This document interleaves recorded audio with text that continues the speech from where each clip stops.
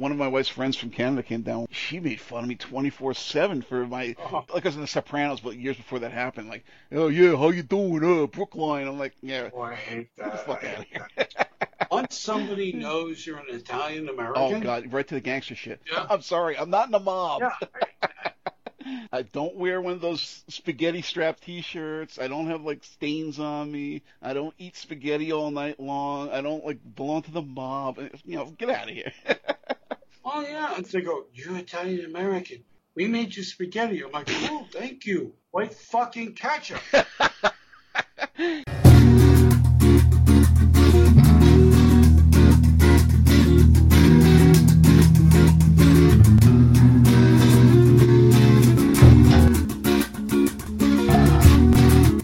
In the Weird Scenes Inside the Gold Mine, your essential guide to all things wild and wonderful in the world of cult entertainment. Tonight, Cary cranked on the new and improved Third Eye Cinema Weird Scenes Network, now on Podbean. Yeah, I know that's the worst one you've ever heard.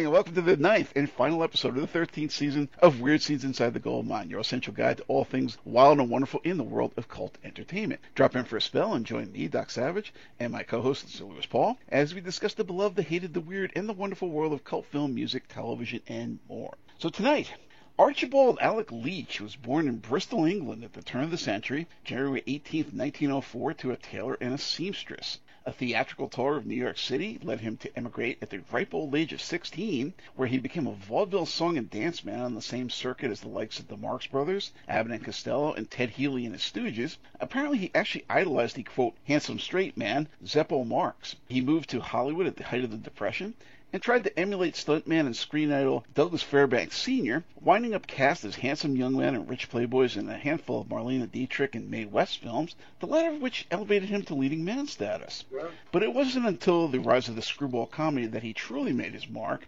starring in several of the best-known entries thereof. A long run of similar, if by the late 40s increasingly inferior efforts, was salvaged by 4 well-regarded films for the great Alfred Hitchcock, which subverted his image in favor of a darker, more realistic persona, and which almost led to his casting as the first James Bond in Dr. No, but he could only commit to one film in what was always intended as an ongoing series. After a handful of interesting, if decidedly flawed oddities that followed, he finally retired from film in the mid-60s, 30 years on, to huck makeup and such like, believe it or not. Yes, so I am Doc Savage, and hello, Mr. Lewis Paul is with me. Hello. Hello, everyone. So, yeah, I mean, is there anything you want to add before we just jump right into his earlier work? Well, yeah, I know we're going to hit some things like Topper and probably Gunga Din and Yep. His Girl Friday and stuff Yep. like that, Philadelphia Story. Mm-hmm. But yeah, as you mentioned, by the late 40s, it gets a lot more interesting. And then it gets kind of bland until like the late 50s. Mm-hmm. But this guy worked so much Mm-hmm. in when he was film debut, from bit parts to like more than bit parts, really interesting stuff he did. So, well, he was a contract player for a couple of places. I forget. One of them was, I think he was loaned out to RKO for a while, but the other one might have been Columbia. right? And so what they did in those days, was, especially if they thought they had somebody that had potential as a leading man or an ingenue leading woman, they would just give them on the rounds, and they just churned them out one after the other. A lot of these things are forgettable, but you definitely hit some gold in there, too. But yeah, I mean, it's funny. My wife definitely was like, can you find out why he had that stupid accent? Because that, obviously the voice that he does is very put upon. I did a terrible impression of it before. But, he has this accent like this that's very distinguishable and bizarre. I don't think it's put upon. I think, as I shared with you, Francis Matthews, another actor, had a similar accent. But much more distinguished. Cary's is very artificial. Cary was a Cockney. He actually had, you can see some of his early movies, you hear his real accent. And it's like, okay, that's fine. But I guess he wanted to posh it up or something, and it comes out almost like a cross between that and Gregory Peck. He's got to pull up his ass when he's talking. But yeah. Yeah, well, the thing was, I think I'm trying to recollect here, Francis Matthews had said something to me, because they came from the same area, Yeah. probably the same walk of life, just maybe years apart, that Cary Grant, Archibald, he had a very distinct, as you say, Cockney accent. And so that didn't fly. But Yeah, it's hardly the Sweeney. We're not talking about who is that, John Thaw. It's yeah, not like I might you're Nick. It was, but you do notice that there is a more naturalistic accent, and then he puts on this airs here. Just to even from the probably the vaudeville days. That's what sold. That's what got him that's what across. sold, right? And I think though that the studios didn't like that, Mhm. so they probably sent him to vocal coaches, and they said, "But let's see what we can do with this." And well, you're British, and so maybe what we can do is try to polish it up a little bit. It's probably not easy for him to do, I'm sure. Well, in those days, they did have, and they actually refer to his as being similar to this, or one of them, the quote unquote mid Atlantic accent that doesn't really exist. Nobody actually has this accent, Right. but they taught it in studios in the days before the method. So that, how the women in all these old movies talk like this and whatever. It's got that kind of Well, very theatrical, artificial sort of thing, but it sounds more posh than, I'm Mary from Kansas, or, whatever, talking like a New Yorker, whatever it is. They're kind of erasing your regional accents to give you this fake Hollywood screen sort of a whatever it is, fake accent and that went on for decades. I think in the 50s or so, that's when it stopped. it's funny, when I used to work for New York Public Library for the Performing Arts, and I was a reference library, which means we answered phones and tried to research. More than one person would say, "Are you from Canada?" Like, no, I'm from Brooklyn. You have a Canadian accent. I'm like, really? It's funny, but I'll talk to the Midwesterners sometimes, and if they are far enough north, like let's say like a Minnesota area or something, they've got a little bit of that. How the Canadians talk like that, and it's a boot, and whatever. They don't necessarily have the in a boot thing, but they've got a very similar sounding. Like somebody in Calgary doesn't sound that far removed to somebody from Minnesota a lot of times. So there's something about that, but us, we don't have that.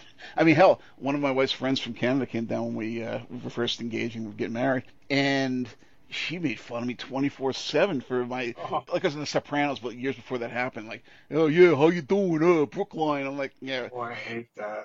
Okay, a boot, eh? Get the fuck out of here. Once somebody knows you're an Italian American, Oh God, right to the gangster shit. yeah, That's why I hid it for years. and Like, I tell you how I was embarrassed of that shit. It's because I grew up in that crowd and I was used to people doing that. I'm like, no, yeah, I'm sorry, I'm not in the mob. I have a Filipino wife and Hmm. Filipino women in my I past. don't wear one of those spaghetti strap T-shirts. I don't have like stains on me. I don't eat spaghetti all night long. I don't like belong to the mob. Get out of here. Oh yeah, and then I went to the Philippines. They go, "You're Italian American. We made you spaghetti." I'm like, "Cool, thank you." White fucking ketchup. It's like I love Tony D'Angelo, the wrestler in NXT, but he's really playing up that whole like Soprano shtick. Like, come on, really? I mean, it's funny as hell in there, but when people actually think that's how you are, I'm like, oh, come on, yeah, sure, right. I'll never forget that trip. They always tried to make me so happy, but they made me food with ketchup. I'm like, "You're not my fucking tomato sauce," Oh God, it's like my and they father. don't. It's like my father. He'd put ketchup on every fucking thing. And the best was if you went to some kind of restaurant that was more exotic, anything from I don't even say Italian restaurant, but say like you went to a Japanese restaurant or something. He'd order like steak. And if you were lucky, he was really feeling exotic, you might put teriyaki sauce on it. Otherwise, it was like ketchup on every fucking. Come on, man. Because he was not Italian at all.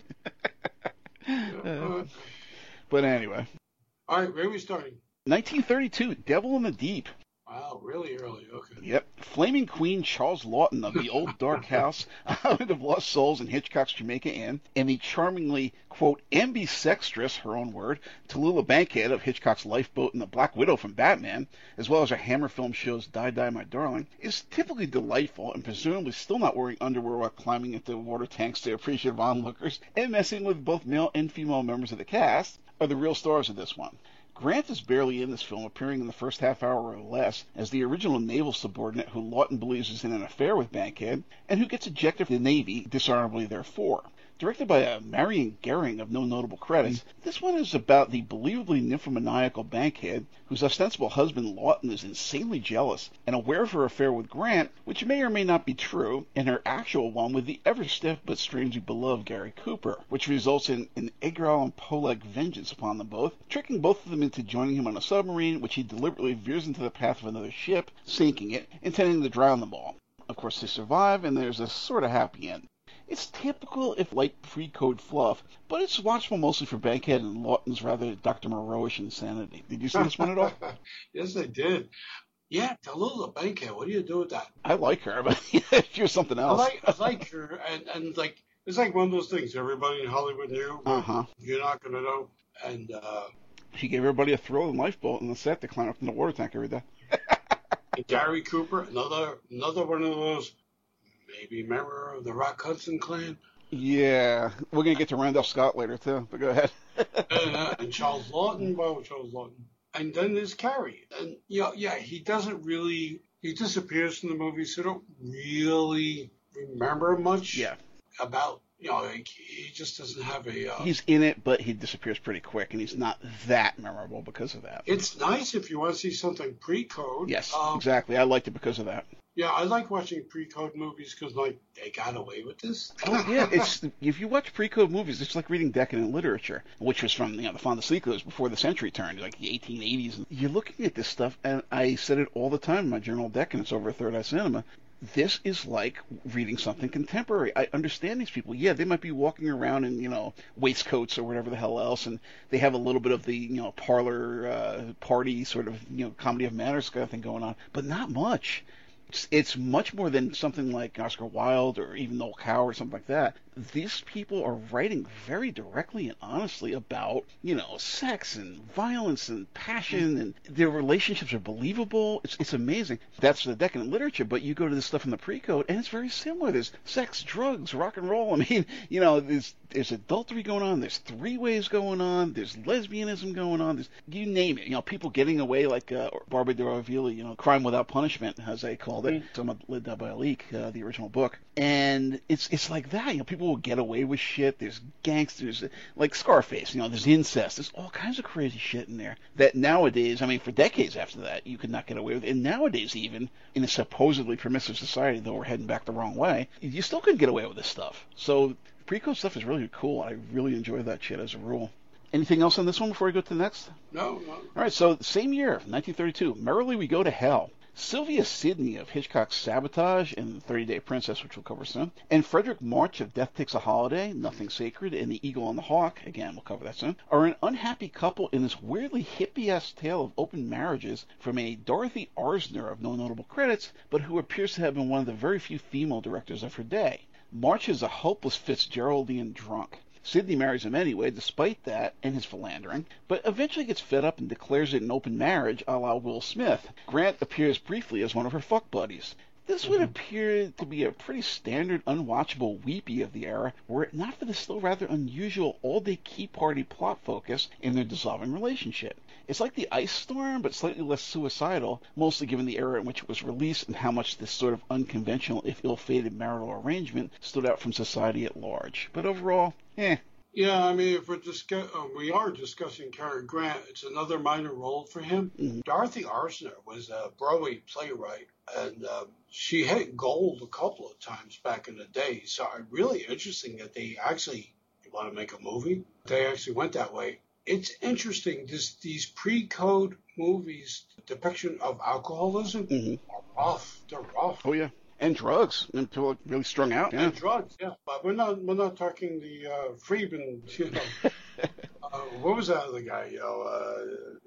The guys that went town to town with all these. The guy that did Maniac. Dwayne Esper. Yes, Dwayne Esper, right? Those roadshow things. So we're not talking that level of shock. No, but damn close. But damn close. It's like, yeesh. Sylvia Sidney was always an interesting actress to me because she worked for a long, long time. Mm-hmm. And she managed to hit some really good movies in the 60s, too. I always found her interesting because, never found her one of the Gylfi, Barbara Bain crowd. But I thought she was interesting enough. As far as Cary, he had such a small role in this. Yeah. I just, nothing much to say about him in this. Yeah. So next up, same year again, Blonde Venus. Grant's first role of any note was under silent film director Joseph von Sternberg, who he fought with constantly, by the way, and his ingenue, quote, discovery and long-term bed partner, Marlene Dietrich. It's a typical Dietrich affair. I found this, like all of her work, kind of hard to sit through. Grant is the other man in this scenario, a rich John who falls for bored, decadent chanteuse Dietrich after she does a ridiculous number with jungle savages where she emerges from a gorilla suit, I shit you not, it's called hot voodoo, and plies her with money and jewels in exchange for some backstage oral favors. Seriously, that's how they refer to it, for favors, quote unquote. Of course, he's just a side plot at best. She's really involved with some other rich clown, the usual beta Brit of these era pictures, and in the end, he and Dietrich, who's always been very much bisexual, if not predominantly lesbian mind, supposedly have a happy ending marriage. Whatever.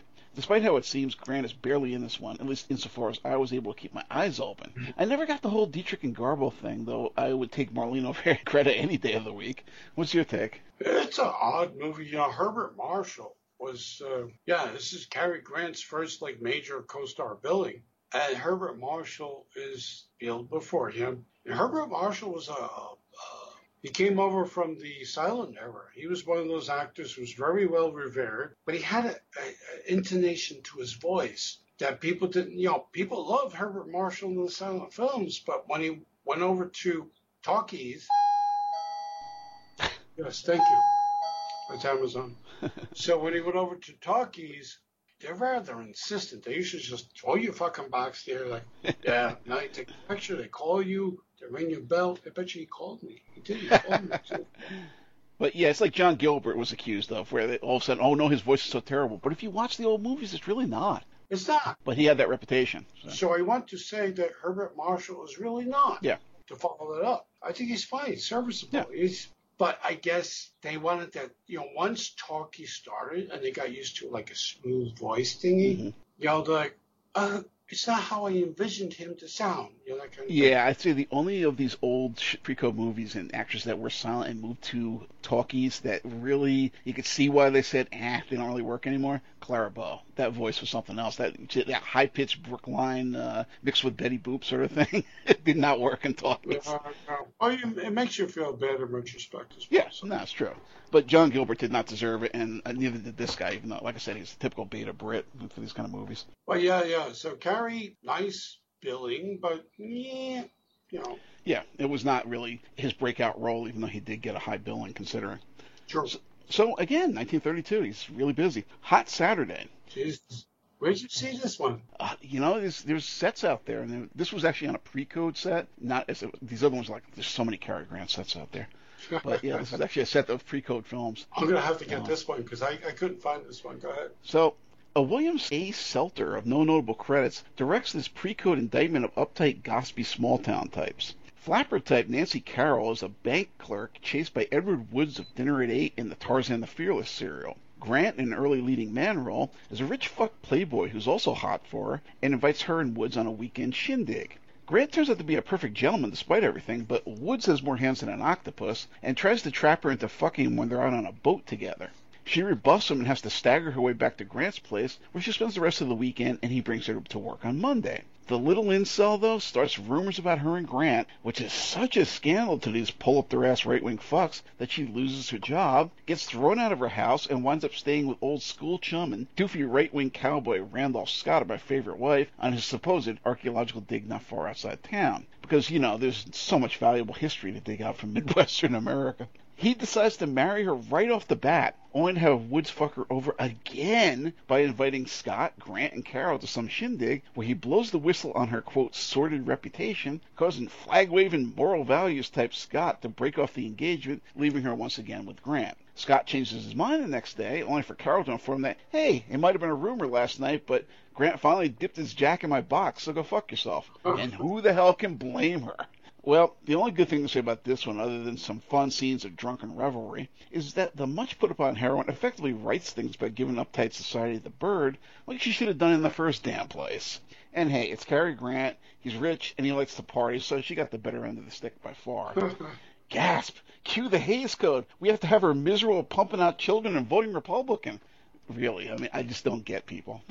But the film is, that's basically what it is, and there are merits to it if you can sit through the rest of the nonsense. Sounds like fun. In a way, parts of it are fun. If you don't mind her getting so put upon just because of these uptight values, come on, really? And the funny thing is Randolph Scott, well, I'm sure we'll get to him later, but, Cary Grant and Randolph Scott were, quote, most eligible bachelors living together for 7 years.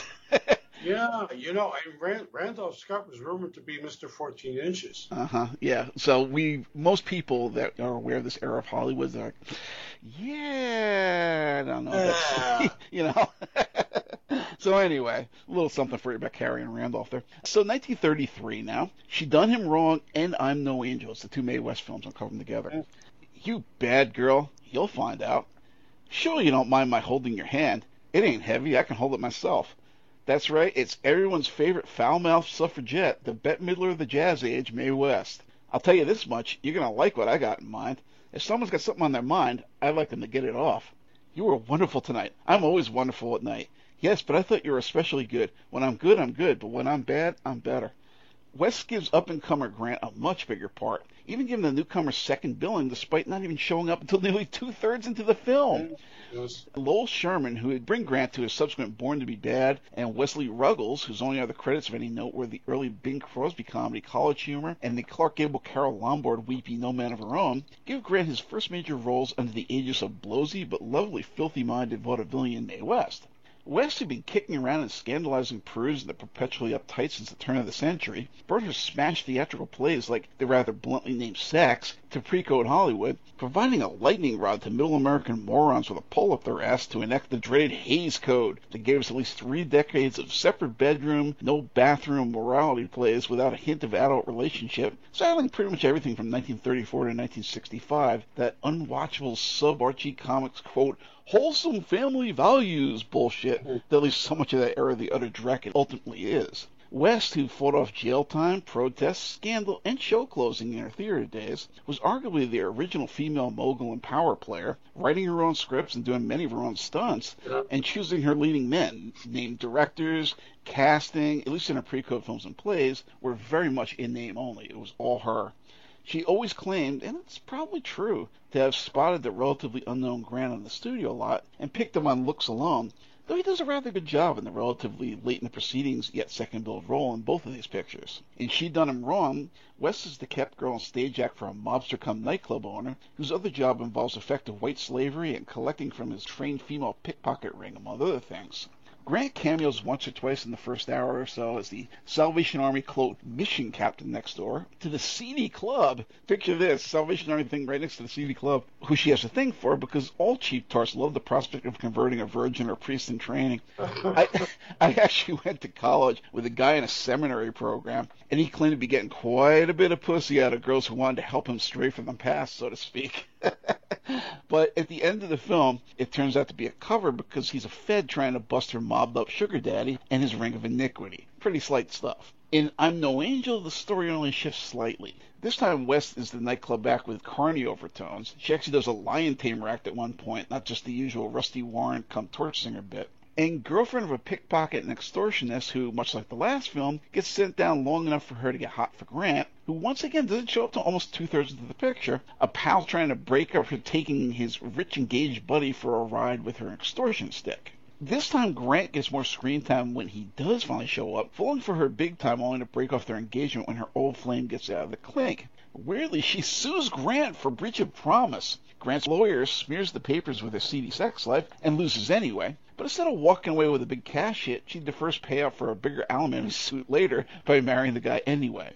West, who'd lose all her biting double entendre-laden appeal after the Hays Code kicked in, and Boulderizer sufficient to gain the approval of the Dana Carver church lady temperance wives of Red State America in her later films, had one geriatric last gasp with her ridiculously gay and quite hilarious sextet at the end of the 70s, featuring the least of the Bonds, Timothy Dalton, and the bizarrely enamored young sex slave to practically mummified octogenarian West, who at least could still drop some hoary zingers. But this was really her last film of any note. Grant, practically catapulted from obscure big player to leading man status by his two parents of the West, would go on to much bigger things from here on out. Mm-hmm. She's Done Him Wrong, which is based Mae West's own play called Diamond Lil, and I'm No Angel, which she co-wrote. I mean, yeah, talk about a power player like Lucille Ball back in the day, you know? Highly sexualized woman. Wow. Yeah. You wouldn't think it, because you look at her now, it's like, okay, you know, she's kind of short, she's like thick. No, this woman was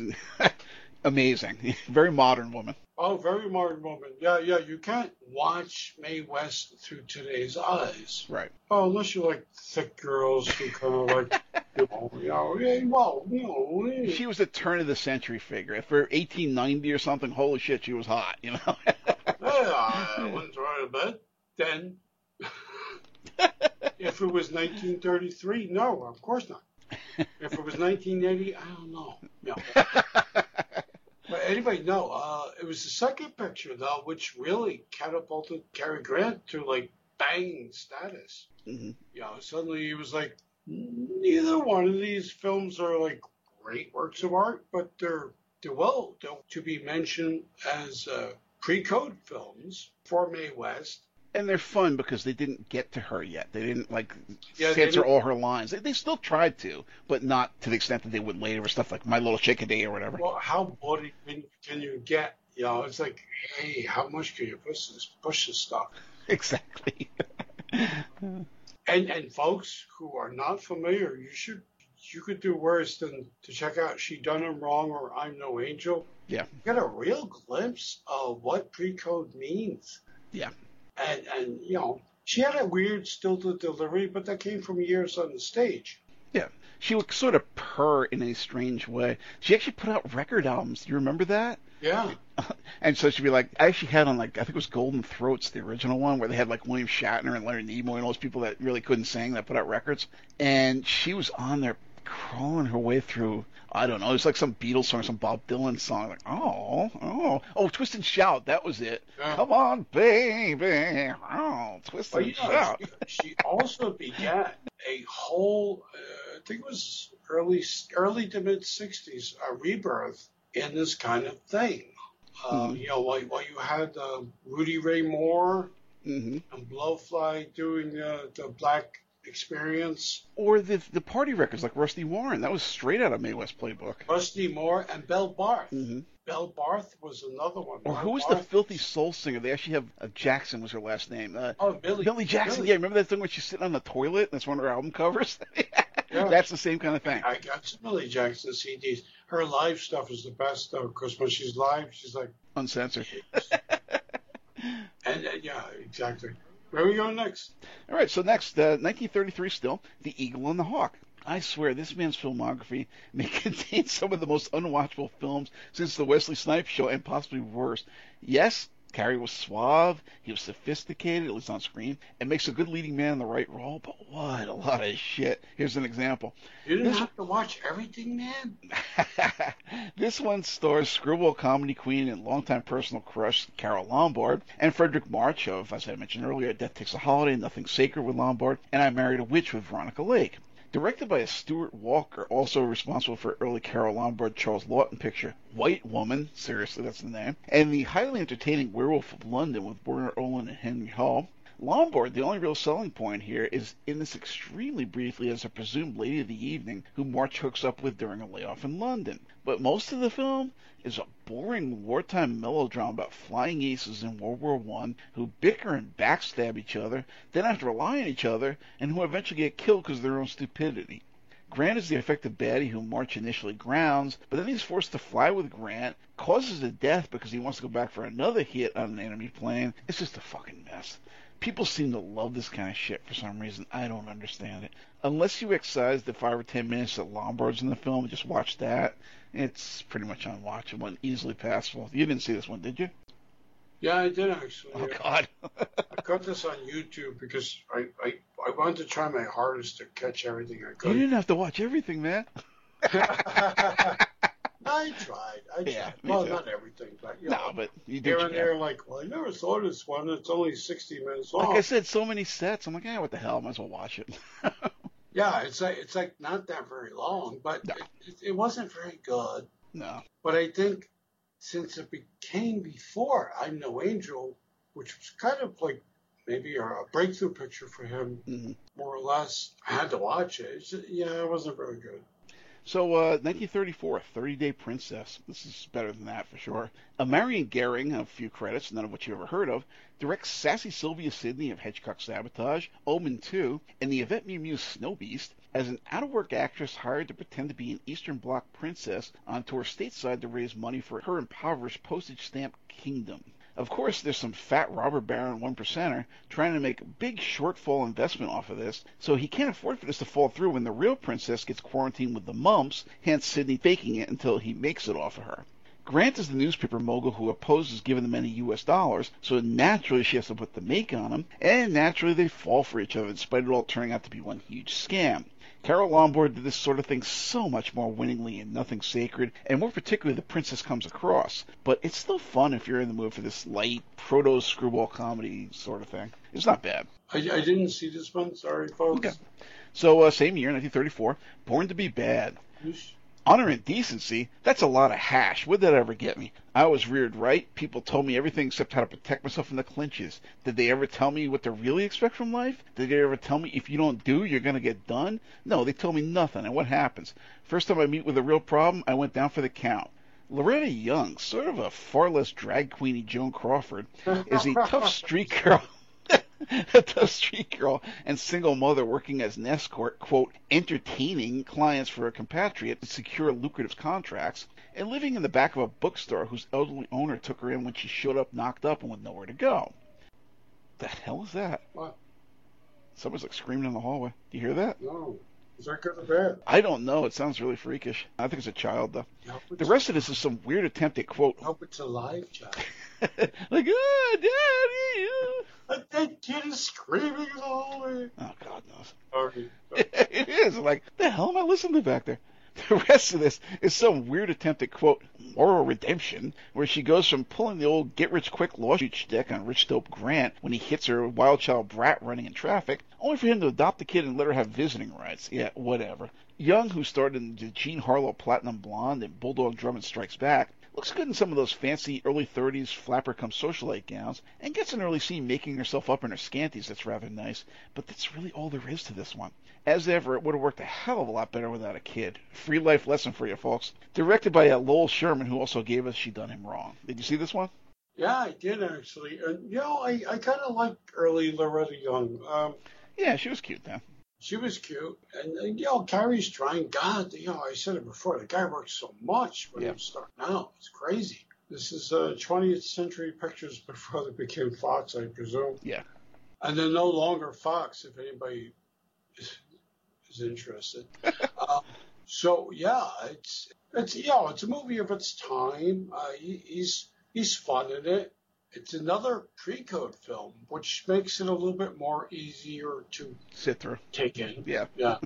But all in all, it's 60 minutes of your life. Well, you want to see an old Cary Grant movie? This is one. So, same year, 1934, Kiss and Makeup. Jesus. Don't you realize that ugliness is the disease and I'm curing it? Fun pre-code cheesecake factory that opens on the Wampus Babies of 1934, which is essentially a hottie factory of industry hopefuls whose ranks boasted big names like Clara Bow, Fay Ray, Dolores Del Rio, Mary Astor, Joan Crawford, Loretta Young, Joan Blondell, and Ginger Rogers. In varying states of undress, the stunning Toby Wing of Search for Beauty and Murder at the Vanities strips down to her scanties for Grant inside the very first minutes. Where Grant is a med school grad turned high-profile radio show huckster running a high-end beauty salon and plastic surgery business. It's like our Michael Crichton show's Looker, but without the mystery or biting social satire. Edward Everett Horton's wife, the middling but way above his pay grade Genevieve Tobin of our Humphrey Bogart show's Petrified Forest, is one of his clients who Horton dumps because he made her too pretty for his tastes. So she jumps Grant's bones and makes her marry him with the threat of getting fat and ruining all the work he did and hence his reputation. Seriously. Helen Mack of Son of Kong and the Nigel Bruce She is his plain Jane secretary who sits on the sidelines pining for him, only to go for newly divorced Horton's overtures because, quote, she likes his curly hair. Proving nobody in this cast is worth a shit, Tobin makes Grant miserable with her vanity and diva-like behavior, and Mac dumps Horton when she discovers this is a toupee she's been obsessing over. The Hortons stay single, and Grant and Mac wind up together. Gay? It's all rather slight and silly, but if you take away the 30s glamour and all those pretty extras, doesn't it sound like some shitty reality TV show? Unlike most pre-code and screwball comedy era romance comedies, everyone is hateful and vain. You hope they all die or come to a justly deserved end. I enjoyed it, yeah, but if this were remade with today's Lovecraftian degenerates of tattooed skanks and scummy genderbender guys, ugh. One of only two films directed by Harlan Thompson, if that matters to you. So, did you see this one? I did actually. Where did I see this? One of these very obscure.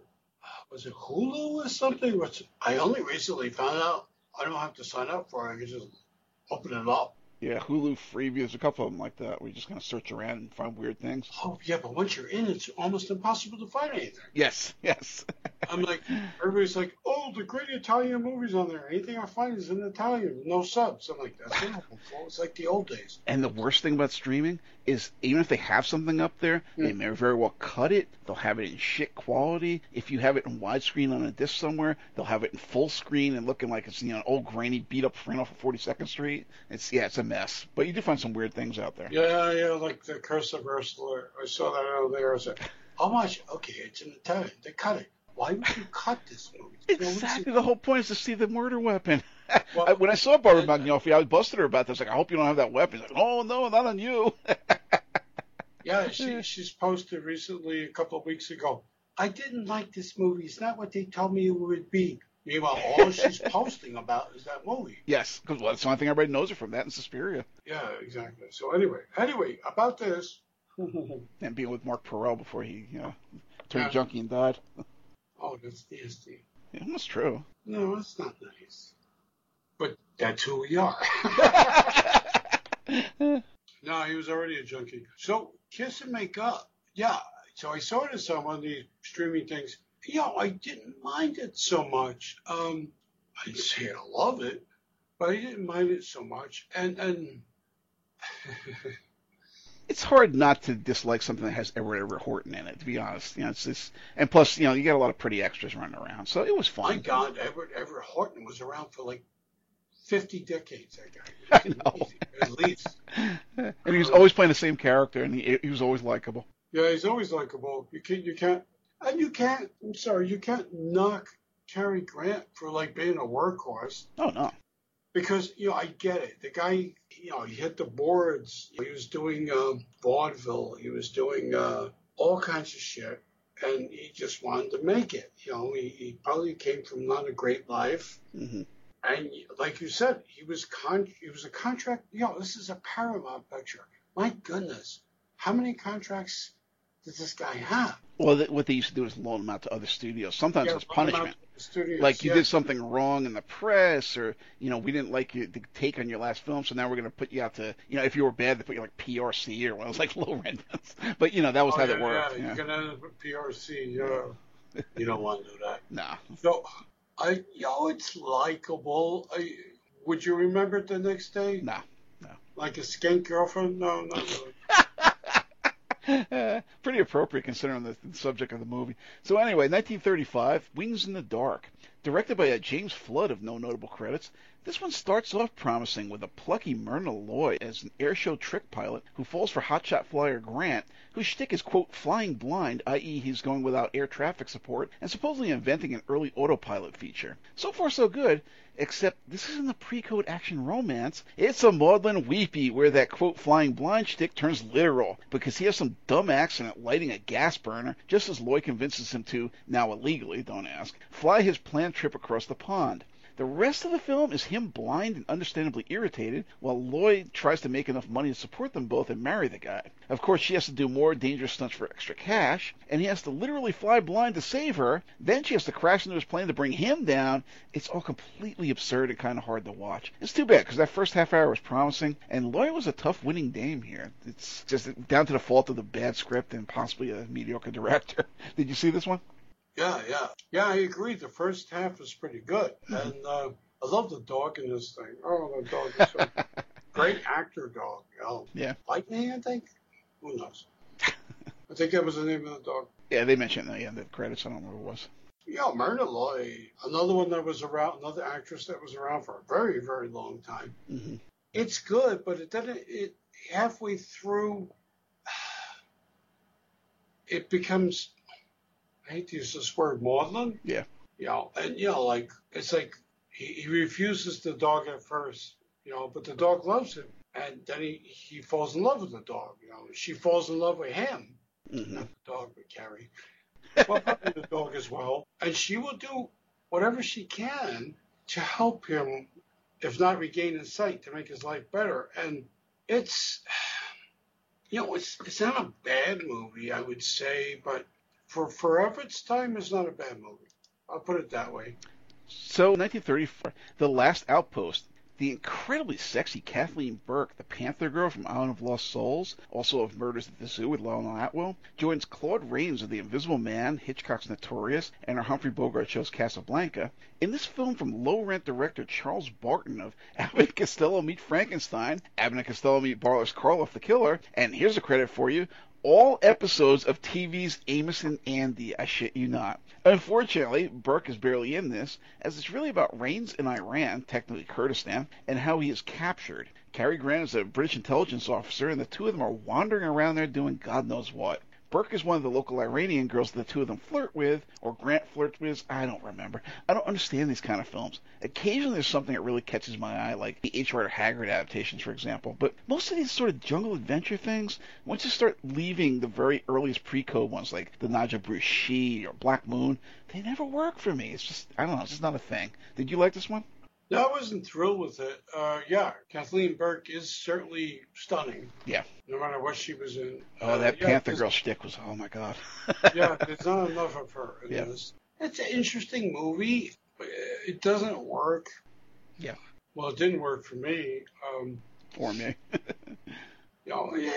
Claude Rains, but the thing is, though, you're going into it, Cary Grant, and it's really a Claude Rains film. Yes. And Grant actually has a supporting role in it, to say at best, yeah. At best. So, again, 1935, Sylvia Scarlett. George Cukor, whose only decent credits are The Philadelphia Story and the somewhat depressing Dinner at 8, drops this occasionally atmospheric but utterly pointless tale of tramps on the run. Hepburn, who would appear with Grant in a few other films, like the aforementioned Philadelphia Story, Bringing Up Baby, is the daughter of a decidedly low-rent con man and smuggler who decides to escape to another country, which, for whatever reason, forces Hepburn to masquerade as a boy. And boy, those harsh, hard-bitten, sunken cheekbones, that looks really comes to the fore as she pulls her hair back under a mugger cap and poses as a hobo for the rest of the picture. The two of them more or less get involved with a gypsy caravan come Carney group, and they hook up with Grant, another sharpster ne'er-do-well. They attempt to run schemes together, the father dies, she attempts to find romance, it's just a lot of crap. The only redeeming virtues here are the nighttime and occasionally fog-bound scenes on the ship, at the caravan, or on the train, which at least are visually aesthetic. Cukor would do much better and much worse films after this. He was responsible for crap like the Sophia Loren Heller in Pink Tights and the Judy Garland in A Star Is Born, for example. But this is hardly one of his more memorable films, nor does it stand out in Grant's filmography, or even honestly sit among the precious few watchable films of the shaky-headed and prissy old prude Hepburn. Even audiences at the time hated it, and quite rightly considered Hepburn box office poison around this time, so you get the picture. What did you think of it? It's funny that probably because of the title alone, a lot of people into film noir always love Sylvia Scarlett. That's not a film noir. It's far from it. I don't know. I mean, I always like Edmund Gwenn. Remember, he was the cheerful old Santa on Miracle on 34th Street, I believe. And Brian Ahern's a fine actor. I mean, there's fine people in this. Cary's okay. Is that the best picture with Hepburn and Grant in it together? That's for sure. So I just watched it and I was like, yeah, it's okay. I found it a bit long, too, at 90 minutes, like they were stretching. All right, so 1936, Big Brown Eyes. An apartment, French maid, your own car and chauffeur. Doesn't it sound good? Too good to be true. It could be true. And all I have to do is manicure your nails? But what about the candy and perfume? Give the candy to your chauffeur and use the perfume on yourself.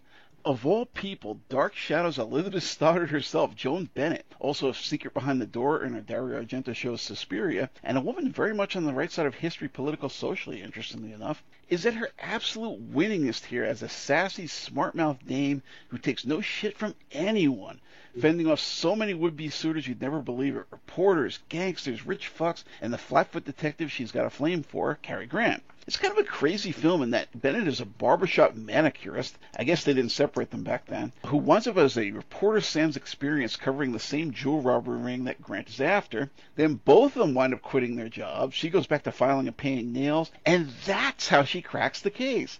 The first filmic Michael Shane, Lloyd Nolan, also of the Mickey Spillane starring The Girl Hunters, is also on hand as one of the baddies. Directed by Roe Walsh, whose only films of note were a pair of pictures from her Humphrey Bogart show, They Drive by Night and High Sierra. It's a typical programmer of the era, but that's hardly a slag. Pre-code cinema was by far the best of the medium until the brief rise of tourism and underground cinema from the late 60s through the early 80s, when the corporations took over again. I enjoyed the hell out of this one, and while Bennett isn't quite what I consider one of the hotties of the era, she has a sort of Joan Blondell, Glenda Farrell pluck and personality appeal that pushes her up several notches in my estimation. I liked her in Dark Shadows, I appreciated her more in Secret Behind the Door, but this is the first time I really dug her. The kid's all kind of alright. So, did you see this one? Yeah, it's good. It's, yeah, she was kind of alternately sultry and alternately tough as nails. Tough as nails, which is kind of goes hand in hand with the Joan Bennett persona that we knew decades later. Grant's okay in this, playing a PO, police officer. He's never good playing cops. No. Yeah, it's a thing. Lloyd Nolan, nice to see Lloyd. Another guy who was around for 200 years. Gosh, that guy was around for so many. Yeah, I actually did something very recently over at Third Eye, a little piece on the connection between Lloyd Nolan, Hugh Beaumont, who's the fellow that was eventually Ozzy's father in Ozzy and Harriet, I believe. I like Hugh Beaumont, yeah. Yeah, and there was one other thing there was three connections actors that you would never picture together, and yet Jack Webb from Dragnet. So it's worth taking a look if you're interested. There's a whole story about that. You should see your stuff. I didn't see that one. Oh, that sounds really fun. I'll point you to it. Yeah, I'll send you a link. Why, you're busy. Like me, I'm writing. It was one of the last things I did before I had to go in for this procedure. Procedure. What's next? All right, so next up, 1936, The Amazing Adventure, also known over in England apparently as The Amazing Quest of Ernest Bliss for our UK audience. The Amazing Adventure is the better-known U.S. cut of UK melodrama The Amazing Quest of Ernest Bliss. Grant is a rich prick with so much time in his hands, he imagines he has some disease or something. His pissed-off doctor snarkily informs him that the only problem he has is too much money, so rather than doing something charitable with it, the dope bets him he can live on whatever he earns despite having no degree or experience. Good luck, buddy. Mary Bryan of the William Powell Philo Vance the Canary murder case is the secretary at the first place he lands a job, a bankruptcy-headed stove company as a door-to-door salesman, which he sucks at. So he does what rich folks do, invests a bunch of his own money, which he gets away with on a caveat, to set up a big homeless shelter giving away free meals cooked on the stoves, hoping this will somehow land investors, and it actually happens.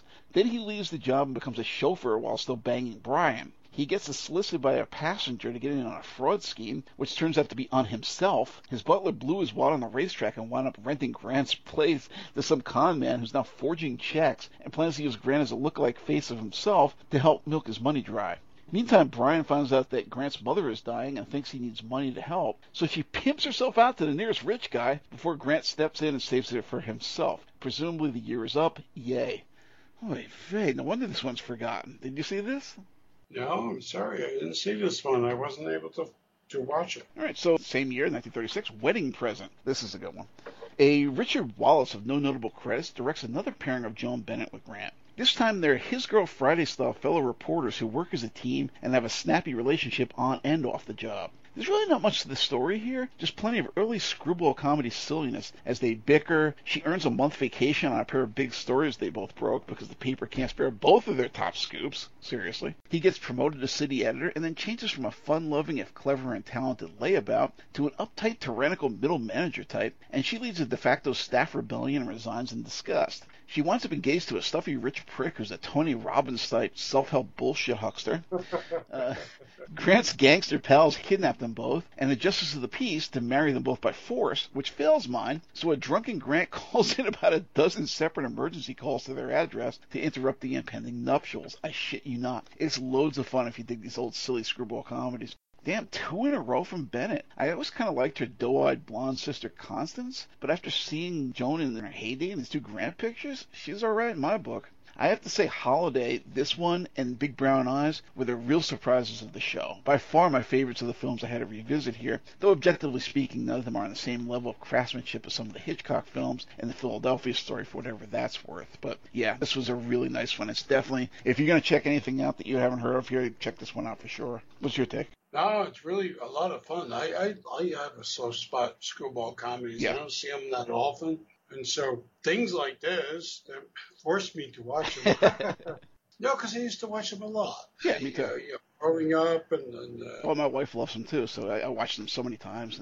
But it's been a while, like you said. It's been a while. There's so much to watch. And just burn the age of binge watching. Mm-hmm. Hey, the new series is on. And you can watch them all right now. And there's like 30 hours out of your fucking life. So, anyway, I enjoyed this. Yeah, no, it's interesting you mentioned that about Joan Bennett. A lot of people only know Joan Bennett from Dark Shadows or, of course, Suspiria. And many years previous, she was really good in this, I would say, a less undeniable, less annoying, at least, Katharine Hepburn. Yes, much better than that. Like I said, I'm thinking of her more along the lines of, was it Joan Blondell or Glenda Farrell, especially in these films. I was like, okay, that they're not like the most gorgeous girls on earth, but they've got this kind of personality that's tough and winning. They don't have to. They have this talent. They have this thing where you're basically going to fall in love with them, even though they're just, I guess if you're going to be objective, they might be like a 3.5 or something, but they turn out much better because of who they are, which is the important thing in life, You got to live with people. You got to find somebody that's actually good for you, not just somebody you think looks good. Anyway. Story of my life. Sometimes you're really lucky and you get both, like I did, but that's another story. I thank God every day. Like, yes, thank you. So 1936, Topper. Norman Z. McLeod of the Marx Brothers Horse Feathers and 1 or 2 Bob Hope films directs Roland Young of Madam Satan, which I reviewed over at thirdeycinema.wordpress.com, and the original King Solomon's Mines. He's the titular Nebbish married to the annoying Billy Burke of Dinner at 8, a woman once courted by none other than the great Enrico Caruso and the wife of Florence Ziegfeld of Ziegfeld Follies fame, believe it or not. Aided, quote-unquote, by a de facto F. Scott Fitzgerald and Zelda-type fun-loving jazz-age rock and tour couple who drunkenly crashed their roadster and are now ghosts, hoping for redemption and release thereby. A lady I always had a bit of a thing for in early cinema, Constance Bennett, who I just mentioned recently, is the elegant post-flapper type, and Grant is the ne'er-do-well hubby. And my man Eugene Pallette of My Man Godfrey, The Wolfman, and several Philo Vance films of William Powell and Warren William, is the hotel detective investigating Young, who sees and then doesn't see Grant and Bennett as they cause all kinds of chaos. Even Ward Bond of Hitler Dead or Alive cameos. There's one for you. It's similar if far inferior to Noel Coward's witty and somewhat decadent blithe spirit, just softened up and dumbed down a bit for a post-code American audience. But it's still loads of fun, and the spectral effects and double images are surprisingly well done for the era. Grant and Bennett really make the picture. Unfortunately, it was enough of a hit to inspire 2 sequels without Grant, the third with a by then aged-out Joan Blondell, not quite at the stage of life we saw her in our Elvis show's Stay Away Joe, but far from the sassy screwball ingenue off-paired with the similarly inclined Glenda Torchy Blaine Farrell, who I just mentioned, of 10 or 15 years prior. Stick with the original, then go watch Blithe Spirit and see how it's supposed to be done. Plus, you get the only Miss Marple worth watching, Margaret Rutherford, as a Dottie psychic in that one. But this Topper's still fun. It's not as good as Blithe Spirit by any means, but our 2 ghosts are winning very much so, and it's fun. So what's your take? My God, it's going to be a long show. So Topper is a lot of fun. A supernatural comedy film. Mm-hmm.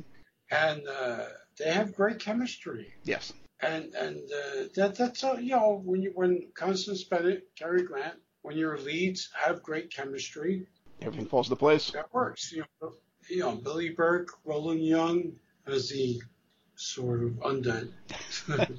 They're fine. It's can't faultless film. No, it's a One fun thing movie. of note you mentioned, though, is that there were sequels but didn't have anybody from the film. Yeah. Which is kind of weird, because if you have a movie that's really popular, why would you not bring the cast back? Yeah, even something like the Thin Man movies, where by the time you got to the third one, they'd really bowdlerized it, and they brought in the kid, and they made him very safe. It was still, William Powell and Myrna Loy, so, or at least they're bringing the cast over, and I think they brought some of the thugs over that were his pals. Here it's just like they dropped their. Okay, Constance Bennett went to the second movie, but that's it, and really?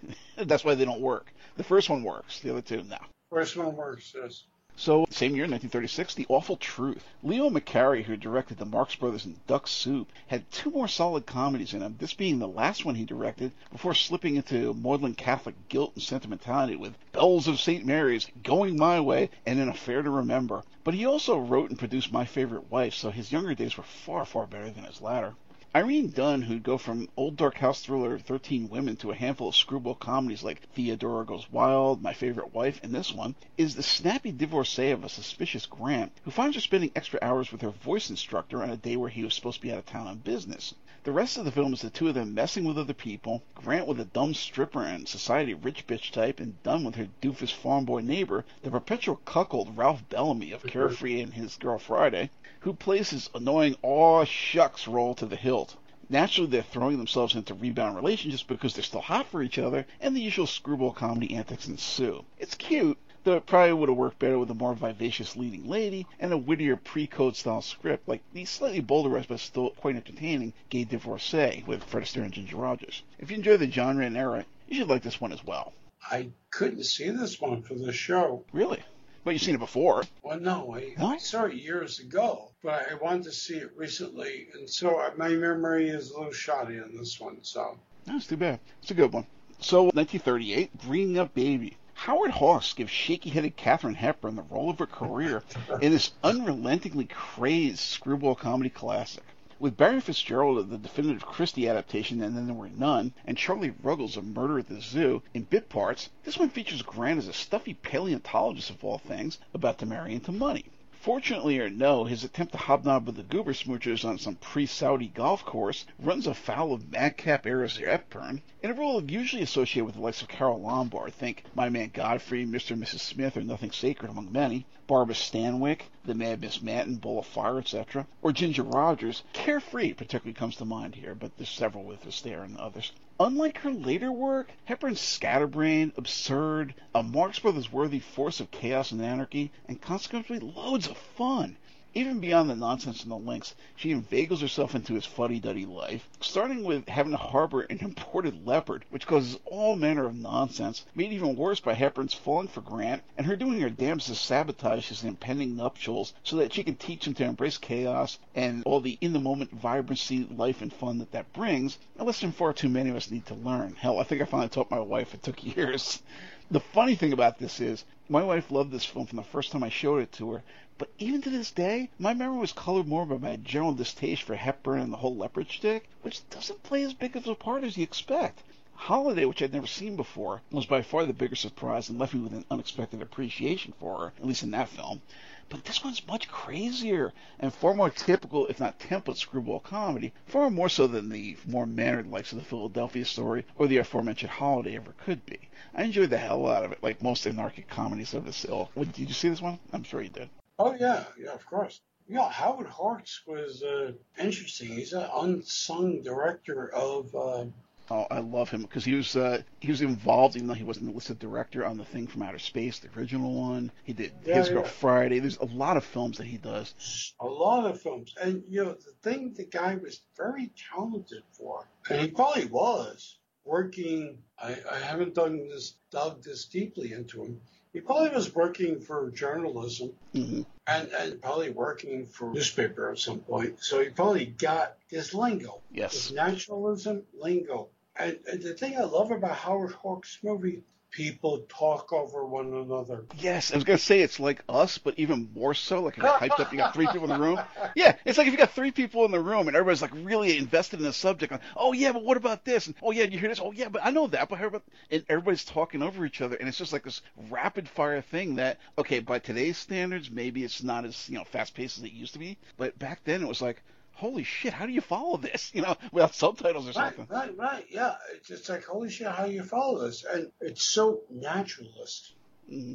and naturalistic, and he was really good at that. Yes. And as a director, I mean, that's why the thing, the original Hawks thing is like one of the best pictures. And that's why Carpenter's version works well because it tries to emulate that, Yes. and it does very successfully. But to go back, yeah, despite what this movie's about and its ridiculousness, it's a screwball comedy, but it's a screwball comedy that is very endearing, and it's ridiculous, but it's a lot of fun. Yeah, it is a screwball comedy, very much so. But I don't really peg it like the usual screwball comedy, like I mentioned, like the Carol Lombard films before, the Barbara Stanwyck films, or whatever. It's more like a Marx Brothers film, especially the early ones, where it was just like, you didn't know what the hell was going to happen. What was that one? Was that Night at the Opera, Day at the Races, when they're out there and all of a sudden somebody throws a Pekingese at somebody just for the hell of it? And it's absolute chaos for no reason. It's like Corporal Marx came into the room, and Oh, there's, you're right. you, Yeah, you know, and that's what yeah, this film is, and that's why it works so well. yeah, absolutely. So next year is another one that was like a key point for me in the show. Like, holy shit, this is really good. Holiday. It's funny, when I was doing this script, because I had started it before this procedure, but, I really couldn't type. I'm starting to be able to type at least on my phone, but not enough to do reviews or whatever. But here, I was using I learned how to use the voice thing, so it types a lot of stuff, and some of it is exactly what you wrote, and some of it's crazy. That's why you hear me doing hesitation sometimes. Like, what, how'd that come out? I didn't catch it all. But this one here, I had dropped the phone or something, and I was like, fuck you. So it literally says here, the first thing is, fuck you. No explanation. With no punctuation. So yes, my review for Holiday. Fuck you. George Cukor, who'd worked this basic scenario on our leads much better in the Philadelphia story, drops this story of middle-class drone Grant falling for Doris Nolan, whose only notable credit was our Richard Harris and David Hemming show's Juggernaut decades later, who turns out to be a rich bitch. He's uncomfortable with the whole situation of marrying into this family and their money-minded ways, and plans, like any sane person, to stop struggling for peanuts in the corporate world, which baffles and upsets them to no end. Luckily for him, he falls in with the black sheep of the family, drunken Lou Ayres of our John Saxon show's Earth 2, our Go Ape show's Battle for the Planet of the Apes, and our Toby Hooper show's Salem's Lot, and a surprisingly uncharacteristic Katharine Hepburn. Cukor must have brought something out of the shaky-headed prude, dragging a pair of winning performances out of the rich bitch socialite turned actress. Yes, seriously. Quite unlike anything else in her career in the lovable Philadelphia story and here, where she's a fellow free spirit rebelling against their money-grubbing right-wing values. Ayres is the weakest of the three, a broken lush for falling in line with values that clearly don't align with his own, but he gradually reveals himself as father confessor and support base to the growing relations and much better suited match of outspoken black sheep Hepburn and working man who's had enough of the Horatio Alger lie and wants to live more fully Grant. And while not exactly what most folks would consider a classic of the type, Hepburn, Ayres, and Grant have never been so winning, particularly as Ayres begins to sober up a bit and reclaim his true identity, shedding the defeated shell of a man conforming to the hegemony of unregulated capitalism and the weight of the robber baron, to return to his music and become a sort of supportive father figure to his sister and her ideal match. Edward Everett Horton is always loads of fun, particularly in all his Astaire Rogers pictures, but here he and his filmic wife play a semi-literal benevolent parental role to both Grant and Hepburn, serving as a sort of example of how to live and grow old together without giving in to the oppression of the Puritan worth ethic and a dull, serious life in pursuit of things that don't really matter. Even Henry Daniello, Sherlock Holmes in Washington, and Moriarty in The Woman in Green, and the Philadelphia story drops in at one point. It's not perfect by any means, but damn was it refreshing. And all those crazy backflips and acrobatic maneuvers that Grant does, one with Hepburn in mind on his shoulders, are pretty damn surprising to watch. Anyone not getting their news from questionable sources managed by Rupert Murdoch, Steve Bannon, or some variant of the American Nazi Party should find some strong identification with that trio of existentially authentic rebels against wage slavery and societal mores. I like this one a lot. What was your take? Did you see it? It's surprisingly good, yeah. Yeah. And although around this, I'm watching a lot of Cary Grant movies, by the way, at this point in time. I get kind of tired of watching him playing alcoholic. Yes. Or someone verging on alcoholism. I mean, he does it well, but it's like he's successful. Mm-hmm. He always plays a successful alcoholic. Where the fuck do you find these people? So, well, they're probably out there. But anyway, I have to agree with you on this. It's one of the not say infinitesimal, but one of the very few Katharine Hepburn films where I didn't mind her so much. Yeah, it's like this one, Bringing Up Baby and The Philadelphia Story, and that's really it for me. Otherwise, it's like she was a prude in real life. She had a big stink about what movie was it that she was starring in, and she didn't like it because she didn't think the moral values of it were right or some shit because someone was sleeping around. I'm like, really, lady? Yeah, but I think a lot of that was show and tell. It's very possible. I think a lot of that was show and tell Because I because, think Spencer Tracy was pretty loose, and she was with him for years. yeah, and that's a whole nother story. Yeah. But anyway, the persona and whatever hell she was putting off was always like, ugh. But these three films, I'm like, I like her. I'm actually surprised. I'm like, wow, I actually like some Katharine Hepburn stuff. I mean, I knew about the Philadelphia Story, but these two were That's surprising. good. That's nice. Where are we going? Gunga Din? So, Gunga Din, 1939. One of those old questionable imperialist adventure films like Zulu. This one sounds a lot better on paper than it actually turns out to be. Grant and his men are sent out to an Imperial regiment post to see why all contact has been lost, only to find the town deserted and themselves attacked by Tug assassins. They have a sycophantic coolie who's such a bootlicker and race traitor that he not only aids his British overlords, but desperately wants to become one of them as a fully decorated soldier in their army. Holy shit, is this John Leguizamo in friggin' Land of the Dead or what? Worse, he helps him loot his own people when he hears of a tomb filled with jewels, but it turns out to be the Tug Temple. Grant is captured and tortured. Din escapes to bring in the cavalry. There's a big fight, and Din is killed. They bury him with honors and posthumously induct him into the British Army. Yay?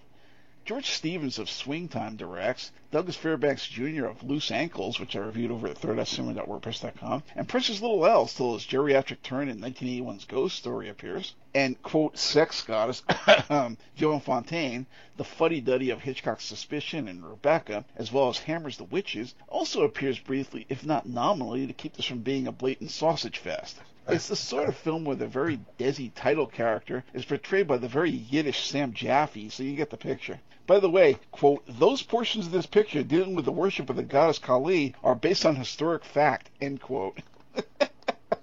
What was your take on this one? Oh, it's perfectly fine.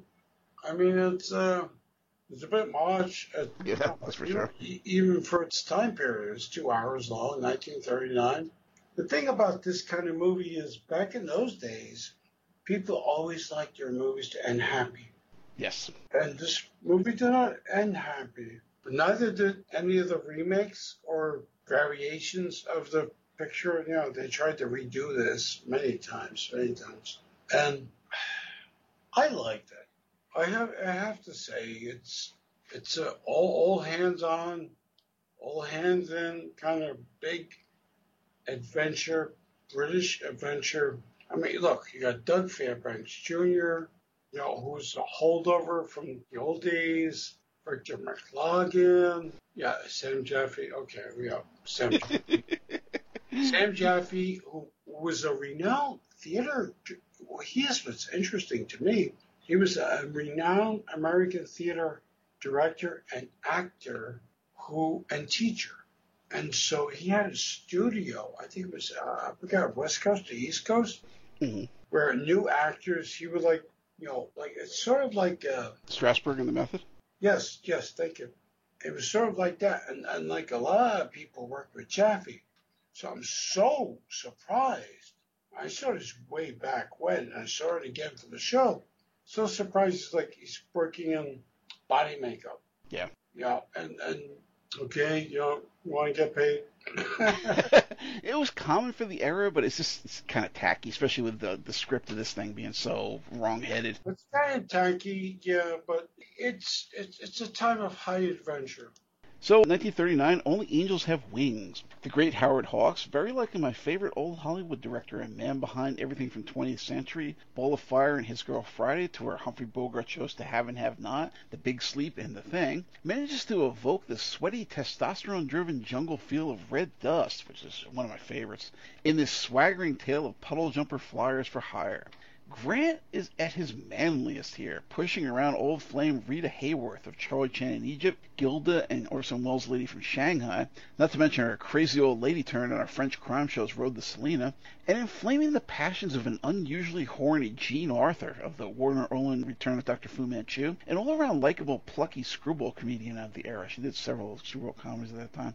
The actual plot of this is somewhat tired, if not yawn-inducing melodrama. Grant is the tough boss of the company, sending his pilots out to deliver mail and such like in all sorts of hazardous tropical conditions. Some die, he takes in a few strays with bad reputations, they ultimately get put in their place or redeem themselves fatally, you know the drill. But what makes this work is the combination of Hawk's flair for realistic dialogue, where everyone interrupts and talks over each other, like we mentioned before, and the palpable claustrophobic feel of a bunch of derelict tough guys trying to prove themselves and make a quick buck, complicated by the arrival of nightclub singer Chanteuse Arthur, who flirts with and falls hard for the decidedly Clark Gable-esque Grant character, a role that you'd think was a million miles out of his ballpark, but he manages to pull it off here.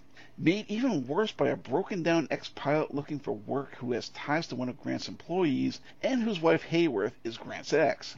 The ladies, particularly Hayworth, don't get enough screen time for my taste, but Arthur is lovably feisty and believably smitten, and Hayworth, holy shit. It's been said that this film took a floundering career of eye-candy bit parts and turned her into the big-time sex symbol that found its apotheosis in Gilda, and apparently ruined many a relationship she fell into. She famously lamented, "They all went to bed with Gilda and woke up with me."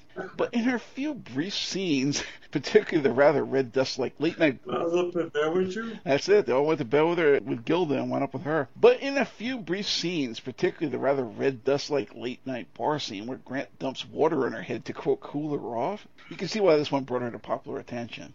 And beyond that, there's plenty of night set, rain-swept atmosphere, and almost siege picture mentality where everyone's holed up in the local bamboo construction bar awaiting flying orders, and an underlying tension that leaves the viewer strangely on edge, knowing that something's about to explode in either sexual tension or violence. And fascinatingly, while he keeps dancing on edge play, Hawks never really lets it get to that point, leaving a simmering menace and barely unconsummated passions boiling throughout. Red Dust is one of my favorite Hollywood films ever lensed, so you know this sort of thing is right up my alley. It's post-Hays Code, so it doesn't quite go where it should, but Hawks plays it as close as you can imagine under such uptight restrictions. Surprisingly good for a melodrama programmer, and very uncharacteristic for not only Arthur, but especially for Grant. I wonder if Gable was the original intended lead, because this is as close to Gable as anyone else ever got. I like this one. What was your take? Yeah, it's very close to, you're probably right. Maybe this was intended for Clark Gable because it's suspiciously like a Clark Gable film, but with Cary Grant in the lead. But Grant is more than, Howard Hawks. So, Hawks had worked with Grant before, and it just works. I think it's a little too long. Yeah, that's true. Jean Arthur is pretty terrific in this movie. Really nice cast of not too familiar faces. Richard Barthelmess is another holdover from the silent era. So it was nice to see the guy in this. He was another one of those guys like John Gilbert, who was really popular in the silent era, who tried to cross over. And like somebody said, "Wow, your voice isn't too bad. Okay, you could do talkies." So, it's an okay film, not a terrible film, not a great film. So, 1939 also, In Name Only. Another maudlin weepy. This one wastes one of my favorite golden age of Hollywood ladies, the gorgeous and endearing screwball comedy stand by Carole Lombard, as the other woman in this tired tale of a man stuck married to a gold digger and social climber, the detestable Kay Francis, who refuses to give up her social position by letting him divorce her to be with Lombard. Now, we don't talk this genre or era much, but I really love pre-code cinema and the screwball comedy genre that ran straight through to the early 40s. Jean Harlow, Myrna Loy, and Fay Wray were early favorites of mine, as well as folks like Clark Gable, William Powell, Warren William, and occasionally even Claudette Colbert. But Carole Lombard was always and remains very likely my favorite star of pre-1960s cinema, female. I have seen and owned dozens of her films with various directors and co-stars, and even in different genres, and I still warn you off this one. The entire plot of this one, not already described here and above, is that Lombard walks away from her relationship with Grant because she refuses to remain living just as someone's mistress, leaving Grant to psychosomatically fall seriously ill. When she tries to visit him in hospital, Francis cockblocks her, only to blurt out in front of Grant's rich parents why she really married him. Cue happy ending, if he survives anyway. I have no idea why this kind of shit seemed to be the go-to for Code-era Hollywood, at least when trying to tap the lonely housewives market. At least radio shows promise them exotic adventure like Omar, Wizard of Persia, or Chandu the Magician. But this shit, I just don't get it. So, did you see this one? No. Good. Lucky you. So, 1940, His Girl Friday. Howard Hawks gender swaps the old Adolphe Menjou comedy talkie to the front page and winds up with pure gold. Rosalind Russell of the Gable Harlow classic China Seas and the William Powell Harlow of Reckless gets the role of her career as Hildy Johnson, the estranged and soon-to-be ex-wife and former reporter under newspaper editor Grant.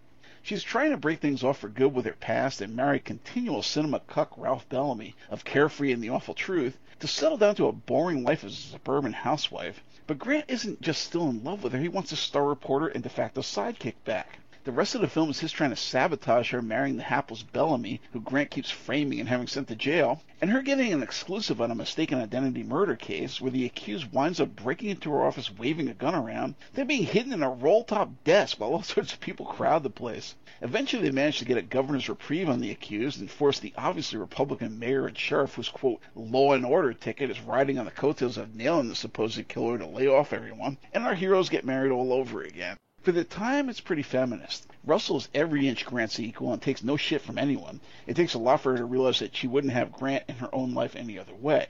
Hawks made his name on films like this with some high-speed, realistic dialogue where everyone is speaking to each other and over each other and firing out interjections all at once. We live at a strangely fast pace nowadays, but for decades, this was considered some seriously high-speed dialogue, and to this day, you really can't let it run without paying rapt attention or you'll miss a hell of a lot. The wife and I always liked this one, and while the front page was a fun talkie, Hawks took a polished gem and handed back a diamond with his updated sassy female War of the Sexes style retake on the same story. This is a really good film if you haven't seen it. So, what's your take? Which one is this? His Girl Friday. Oh, yeah. Sorry. It's okay. You're like a guy in speed tonight. No, it's a good one. It's got that Howard Hawks touch. I've got that Howard Hawks thing going tonight. That's what happened. Got the Howard Hawks thing going tonight, buddy. It's a lot of fun. Yeah, I can't add anything to what you already said. It's if you've not seen these films, you should. Yeah. There's a reason why they're considered classics, venerated. Yeah, well, there's a reason why they're so beloved because they're very naturalistic. It's like how people talk. Or as close as how people really talk. Mm-hmm. That's possible, yeah. It's possible. I just love that the Rosalind Russell and Cary Grant. I actually like them better than Grant and Hepburn. Oh yeah. Yeah, they just have this bang up kind of fucking. Yeah, the closest thing I saw to this one in terms of his filmography and good pairings was the Joan Bennett films that we mentioned earlier, and even that's not quite here. Yeah, no, this is a good one. This is a really good one. And you don't need us to tell you that. You could just research it. And, yeah. It's like universally beloved, yeah. Mm. So, 1940, My Favorite Wife. Directed by Garson Kanin, who wrote our Tony Curtis shows The Rat Race. Sultry Gail Patrick, the sexy older sister of My Man Godfrey, Goth Girl from Death Takes a Holiday, and the Phantom Broadcast is the other wife in this tale of unintentional bigamy, where ex-Irene Dunn is lost during an archaeological expedition, during which time Grant, believing her dead, remarries the far more attractive Patrick. Dunn, for her part, seems both wittingly bemused and rather unconcerned by the whole affair, in her most winning performance of her career, actually. Patrick is baffled and eventually rightfully pissed off, and the whole film comes off strangely sophisticated and pre-code worthy, except for the Midwestern housewife-friendly concessions presumably added and doctored into the script, like how Z-grade cowboy programmer star and Republican fuck Randolph Scott, only notable for his early horror roles in the Naja Bruce, Lionel Atwater's Murders at the Zoo, and Carol Lombard's Supernatural, who spent 7 years on an island with Dunn and literally called her Eve to his Adam, supposedly never consummated their relationship, and how Grant and Patrick similarly supposedly never consummated their relationship. Yeah, right. Grow up already. If this were filmed about 6 or 7 years prior, it would have been a great tour de force. As it is, it's entertaining as hell, but it's compromised and a whole hell of a lot safer than likely intended, especially given Grant and Randall Scott's very possible relationship there, as we mentioned earlier. So what's your take on this one? Yeah, it's entertaining. As a lot of the films in this filmography, that we've been talking positive about, it's very entertaining. He's caught in it. Cary Grant is caught in his shtick by now. Yes. He's caught in this thing where they haven't so much cast him as the louse husband or the louse boyfriend, not yet. Louse being prick. Yeah. But they're very close to doing that. Mm-hmm. And so he's still being cast in these screwball comedies. And luckily, he's got a good supporting cast, or a fine supporting cast. Is Randolph Scott again? What's up with that? Yeah. So you can read into this as you will. I ain't done. There's been a hardcore stage actress for many, many years, and many, many years to come. It's interesting, especially in this, but she comes across as a little dowagery, like maybe a little too old for this role. That's my take. Yeah, I always found her kind of stiff. It's one of those people. She's one of those ones that I always joke about, like, oh yeah, sex goddess there, because she's so, like you said, dowdy and plain Jane-ish and very kind of, I don't want to say overly prim, but not exactly what you would consider like a hot date. So, 1940 again, the Philadelphia Story. Seems a little cold for the South Parlor. I rather expected to find pickaninnies and banjos. Whew. And on that bit of vintage Americana, yes, that really is dialogue from that. George Cukor of Dinner at 8 and Holiday brings Grant and Hepburn together for the third and final time in this comedy of manners among the jet set. Grant is the ex of, get this, and try not to laugh every time they say it, Tracy Lords. Insert your own comment here, but that's where the infamous porn queen turned John Waters regular, 90s club chanteuse, and frequent film and reality TV cameo, a little celebrity wife swap, got her name. See also Jerry Butler and Lois Ayres, among others. So anyway, Tracy Lords is a bit of a sarcastic bitch who is extremely judgmental and biting about everyone, which is why Grant left her in the first place, now engaged in some new money clown with a bad Madonna horror complex. Henry Daniell of Rathbone and Bruce films the voice of terror Dressed to Kill in Sherlock Holmes in Washington and Charlie Chandler's Castle in the Desert, is the tabloid ragman whose six nasty reporters Jimmy Stewart, mostly notable for his trio of Hitchcock films, The Man Who Knew Too Much of Vertigo and Rear Window, but also of the anti-beatnik diatribe Bill, Book and Candle, and the absurd Mr. Hopstick and snippy Ruth Hussey of Another Thin Man and the Uninvited on them to get a scoop on the big society wedding, and they offer a sarcastic, salt-of-the-earth piss take on those high-finance nonsense throughout. The Stewart role was the only thing improved on in the abysmal high society covered in our Frank Sinatra show, as Old Blue Eyes was far more suited to this sort of blue-collar flip-the-bird-to-the-rich role than stammering Midwestern Jimmy Stewart ever was. Realizing her new beau is something of a simp and has some weird Catholic fixation on her being some weird edible archetype of pure womanhood rather than wanting her as the flawed, if amusing human being she actually is, Hepburn starts to fall for the uncharacteristically snarky Stewart. By comparison, he's a fucking gem, so you can't blame her. But Stewart finally figures out Hussey's hot for him and leaves Hepburn to remarry Grant, who's been sniffing around and welcomed home with open arms by the rest of the family and staff throughout. It's pretty damn silly, but it's fun old Hollywood stuff. Not as realistic, sexy, or biting as it would have been if it were Len's pre-code, but definitely a classic of its day and well worth the watch. I always liked this one. What's your take? It's fun. It's well, James Stewart. James Stewart was always Shucks. No, he was a very interesting guy as an actor, and then I tell you, the only one I was really, really super impressed, and he did TV and did movies, was Rear Window, which turned out to be one of my favorite Hitchcock films, only because there's a lot involved with that. Hitchcock likes to subvert people, so he actually made people I didn't like not so much Cary Grant, because I like him anyway, but Jimmy Stewart or Grace Kelly or Ingrid Bergman. makes them interesting all of a sudden because he makes them more realistic, and they've got darker sides and sexual impulses, and they're not necessarily trustworthy. They're not this paragon of virtue like they make them in Hollywood. So yeah, there is a difference there. Those films are all good. They did with Yeah. True indeed. I'm not a huge fan of this movie. I know a lot of people like it. Yeah. I just wasn't a huge fan of it. I'm sorry. Yeah, no, I could see that. So 1941, Penny Serenade, which apparently he was nominated Academy Award for Best Actor. Don't ask me. George Stevens of our Rock Hudson show's perfectly hideous and strangely overpraised giant delivers a dyed-in-the-wool, old-fashioned women's weepy. Yes, another one of these.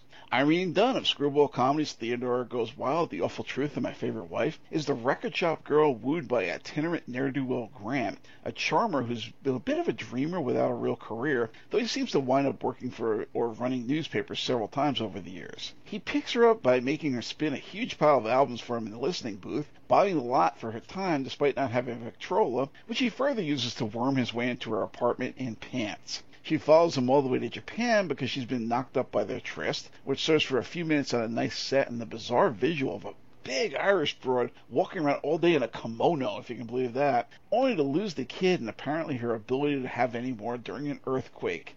Can you believe this shit so far? Good, because now it really goes off the rails. Well, she frets about money in the future, and he remains happy-go-lucky till this point. All of a sudden, everything goes downhill, and they more or less wind up falling out of love. Why? Because they didn't have a real job? Because they weren't attracted to each other or seemingly devoted to each other? No, because they keep trying and failing to adopt and raise various brats, like the one they raised for a year, only to lose when his newspaper venture goes under. Really? Yeah, this whole thing wasn't even some nonsense about how tough life is if you aren't some rich scumbag or kiss enough ass and eat enough shit to climb the corporate ladder, like you may expect from the first half. It was all about fitting in with the Joneses because life has no meaning if you don't pump out or buy yourself brats. I have no words for this fundamentally wrong-headed bullshit. What a piece of crap. Did you see this one? Actually, no, I didn't. Oh. So, would you consider splitting this into two? Oh, you mean like do the next half tomorrow or something? Yeah, we can do that. Yeah, because it's so long. We're up to 41, and then the CV gets like strange. Yeah, and then it's like after like 1950, he works every few years. Yeah, if you want to do that, that's fine by me. I tell you right now, though, like Mr. Lucky, I like. Mm. And Arsenic and Old Lace, I love that movie. To Catch a Thief, we have to talk about because you know what? I don't get that movie. Yeah, well, I always loved it, and then I saw it again the other day, and I'm like, well, this doesn't work. Yeah. North by Northwest is very interesting. I'm very interested to talk about that. Mm-hmm. As well as Charade. Oh, Charade was decent. Of Pride and the Passion. Yeah. All right. Where'd that go? It's like you're talking like this. Really? Yeah. That's strange. Oh, I turned it up midway through. Oh, maybe that's it. Because right now I'm not hearing it. It sounds much better. Listen on the playback, it's like you're sitting about 6 feet back and the room is made out of metal or something. Well, I do have a fan on because I don't want to sweat. No, don't sweat. Get out of here. Don't die for art. Like everybody else. Okay, let's... All right. So yesterday we left off with that. Hopefully you can stitch these two together. Oh, yeah. No, I've had to do that before. Like yesterday when you hung up, it's the same idea. I was like... Not hanging up. I said, I'm like dying here. I can't do anymore right now. Oh, no. Before that, there was like a spot where I actually only hung up on this. Oh, right. No, yeah. That was the thing. It's not a big deal. So I think yesterday we left off with that wonderful Penny Serenade. Right. So, Suspicion? Yes, so Suspicion. 1941. That smoking hot and highly appealing sex bot, Joan Fontaine of Gunga Din and Rebecca and Hammers the Witches, heats up the screen as the prim, clinically neurotic, and utterly boring, hey, just like every other Joan Fontaine role, school marm type who gets picked up on a train by slick sharpster Cary Grant. Lovable Nigel Bruce, Holly from the original She, and Watson in over a dozen Sherlock Holmes films, Hitchcock regular Leo G. Carroll of Bulldog Drummond's Secret Police, Charlie Chan in City of Darkness, Charlie Chan's Murder Cruise, Rebecca, Spellbound, The Paradigm Case, Strangers on the Train, and Tarantula. And the man from Uncle, TV show. That's true, too. Dame May Whitty, the lovable Margaret Rutherford type and spy from The Lady Vanishes. And the annoying Heather Angel, the, quote, love interest of half a dozen Bulldog Drummond films, also of Corman's Premature Burial, all appear. The plot is essentially Fontaine is an old spinster who falls for the first slick guy to pay any attention to her whatsoever, only to find he's a con man and gambler without any income, who may or may not be intending to kill her for the insurance money.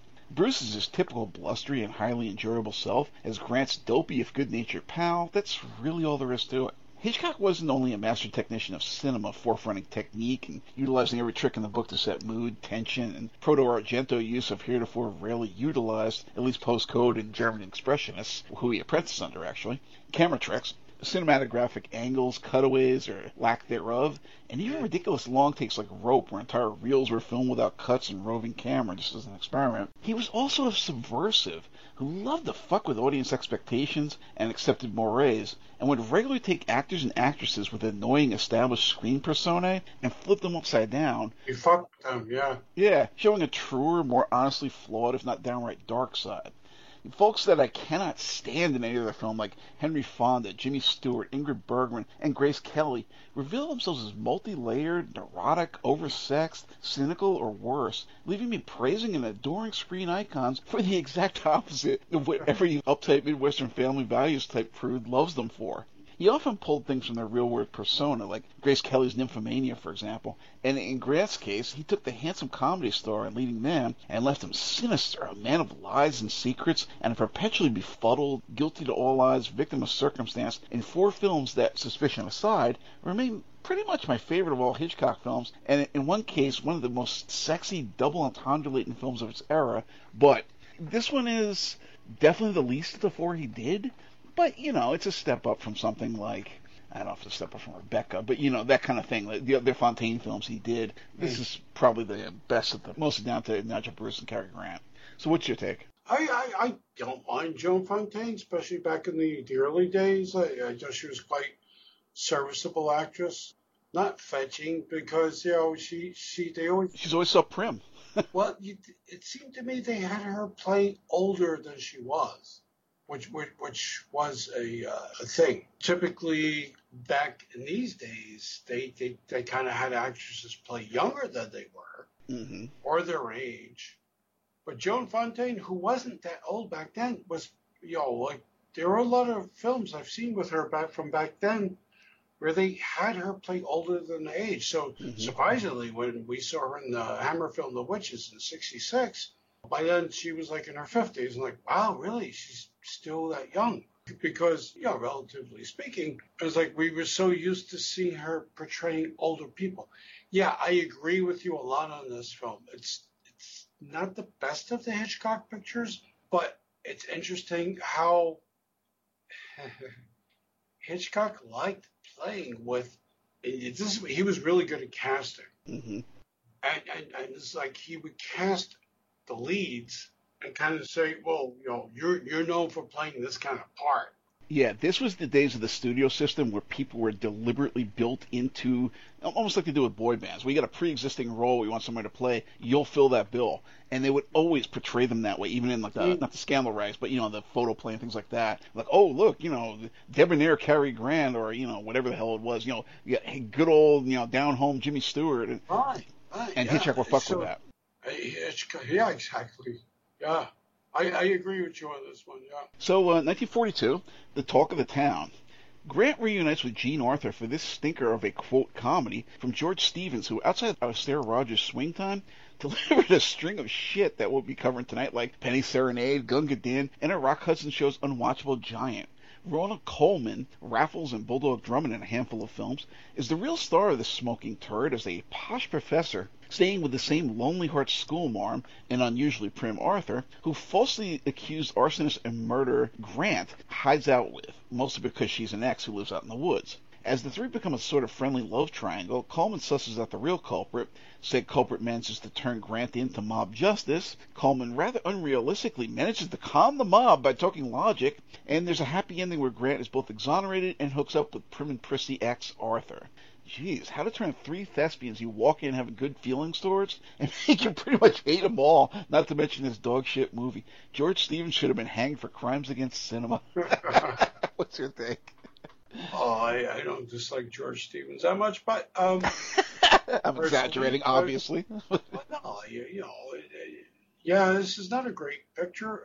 It's of its time, but coming after the Hitchcock movie. It's another movie where Cary Grant is not the usual, bon vivant, Mhm. jokester kind of thing.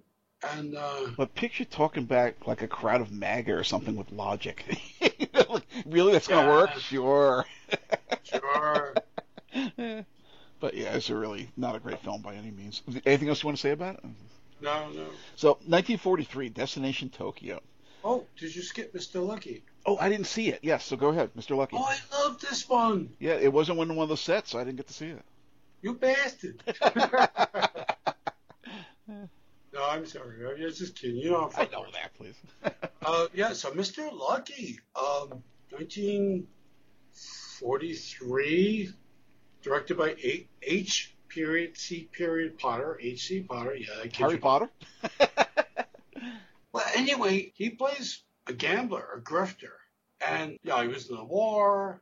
He receives draft notices, but he's like, I'm not going to go to the war. He was 4F, Okay.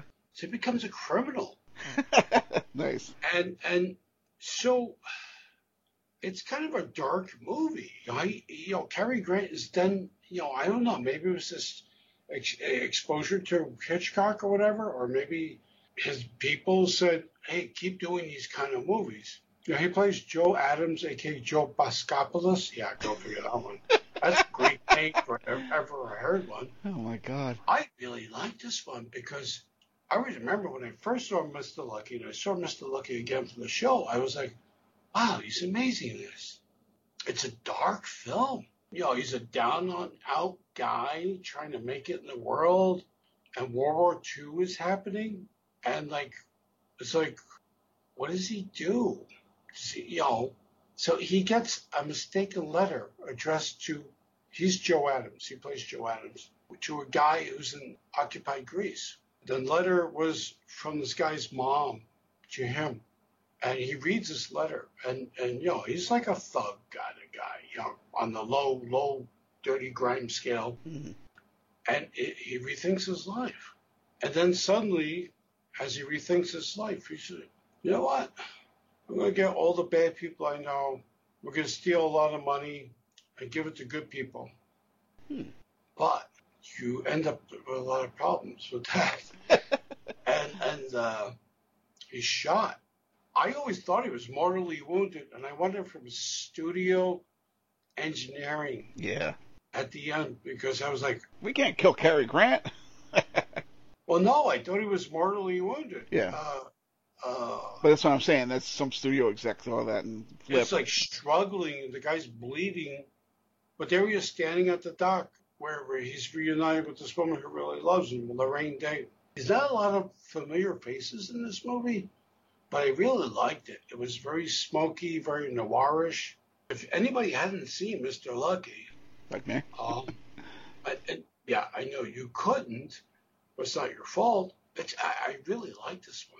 Yeah, I've actually been watching Peter Gunn lately. And I'm surprised because I had like memories of like whatever, some detective show, but it's okay. Yes, I will admit the scripts are not as good as something like the Darren McGavin, Mike Hammers from back then.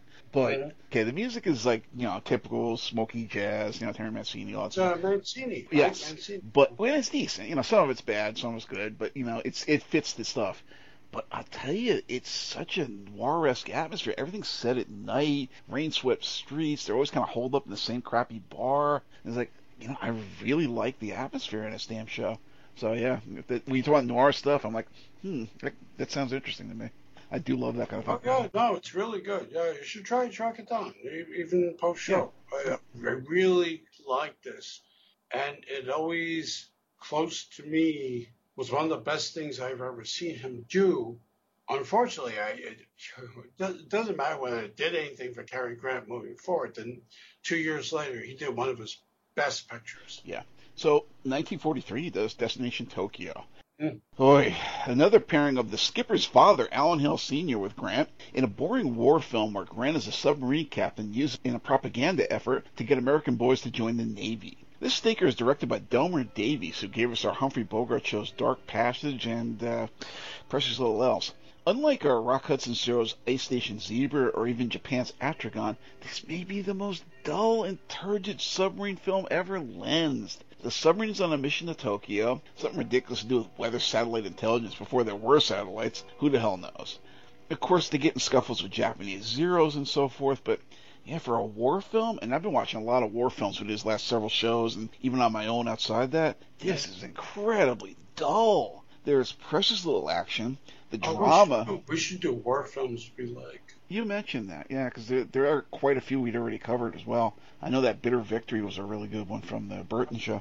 And I mentioned, what was that one I saw recently? Castle Keep?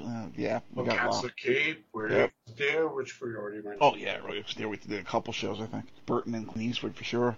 But anyway, in this one, there's precious little action. The drama is far from engaging. It's an all-male cast. It's just kind of hard to sit through. Perhaps this might work better because of that for a male-only market, but even then, there's not really enough cheesecake or camp to appreciate. It's another must-avoid, and I said at the time, because this was a little earlier when I was writing this, did Grant do any good films?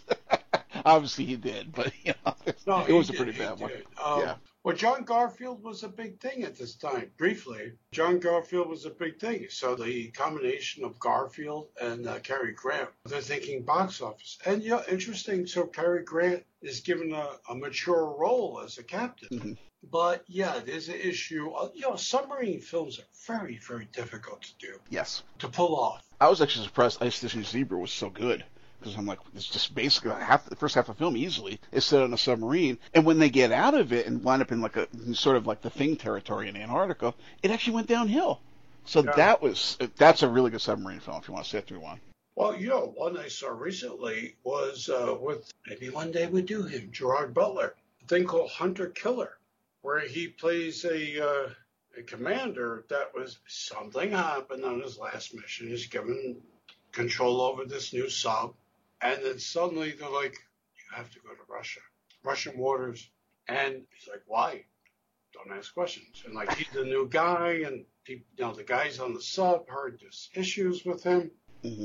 And as they get closer, there's a coup in Russia. Mm-hmm. And they take the Russian president captive, but the guys who do the coup are like fucking nuts. So, they're looking to like just destroy everything. So he gets a command. You got to get there, rescue the Russian president, which is like, who wants to do that? But if you don't, it's the end of the world. And they have to go through this, these mines, undersea mines. Mm-hmm. It's pretty good for it's like one of the best undersea sub movies I saw in a while. It's funny when you said Gerard Butler, I had to look it up because I'm like, do you mean the guy who did Adam Ant? But that was Gerard Harper. No, Gerard Butler, the guy who did like Olympus Has Fallen, London Has Fallen, the whole fucking world has fallen. Okay. Which he's done some really good pictures though. Yeah, because I knew you hated Adam I'm like, what are you gonna do in the Gerald Harper show? And I was that guy. I love that show, but anyway. Back to Destination Tokyo, it's not that great. Yeah, so 1944, and here we're going to diverge for sure. Arsenic and Old Lace. I love this movie. You don't like this movie? Oh my god, I hate it. I had sex during this movie. What are you, crazy? What do you say? So anyway, fellow paisan Francesco Rosario Capra, better known as Frank Capra, and best known for his Why We Fight propaganda series in the 40s, as well as the only Oscar winner worth actually watching It Happened One Night with Clark Gable and Claudia Colbert. Oh, and also the Jean Harlow Platinum Blonde, makes his first major misstep with this Grant-starring stinker revolving around two old biddies. Raymond Massey of the Sherlock Holmes Speckled Man. Go ahead, keep going.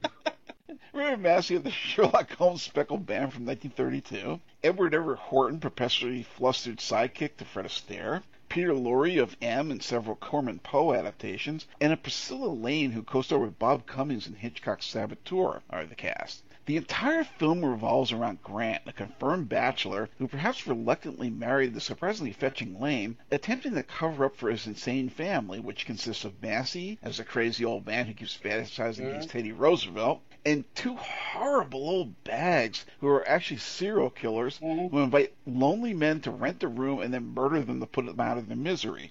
Grant becomes increasingly strange and suspicious, Lane becomes increasingly perturbed by his behavior, and eventually all's well when Grant learns that he was actually adopted or the servant's daughter or some shit. This frees him up to get with his wife finally. Seriously?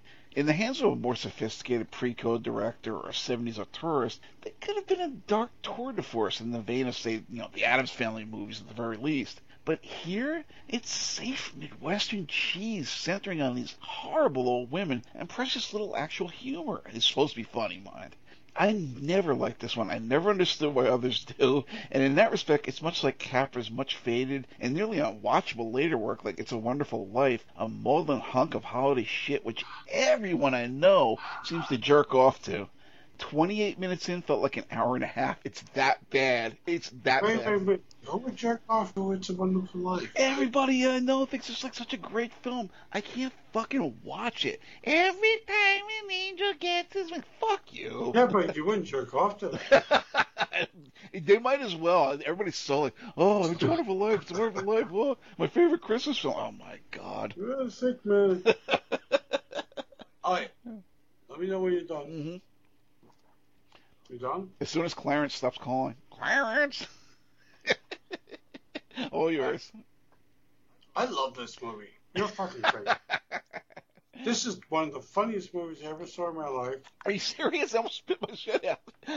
No. Really. It's one of the funniest movies I ever saw in my life. That noise was actually me, like, holding back so I didn't spit out over the floor. What are you drinking there? At the moment, it's just, it's not wine at the moment, no. Water? Okay, Yeah, it's like good. enhancers in the water. Oh, water enhancer. Yeah. Enhanced water. That's it. Our co-host is drinking enhanced water. All right, so anyway. It's just because I hate about water. The funniest comedies. I don't like comedies too much. Everybody knows me.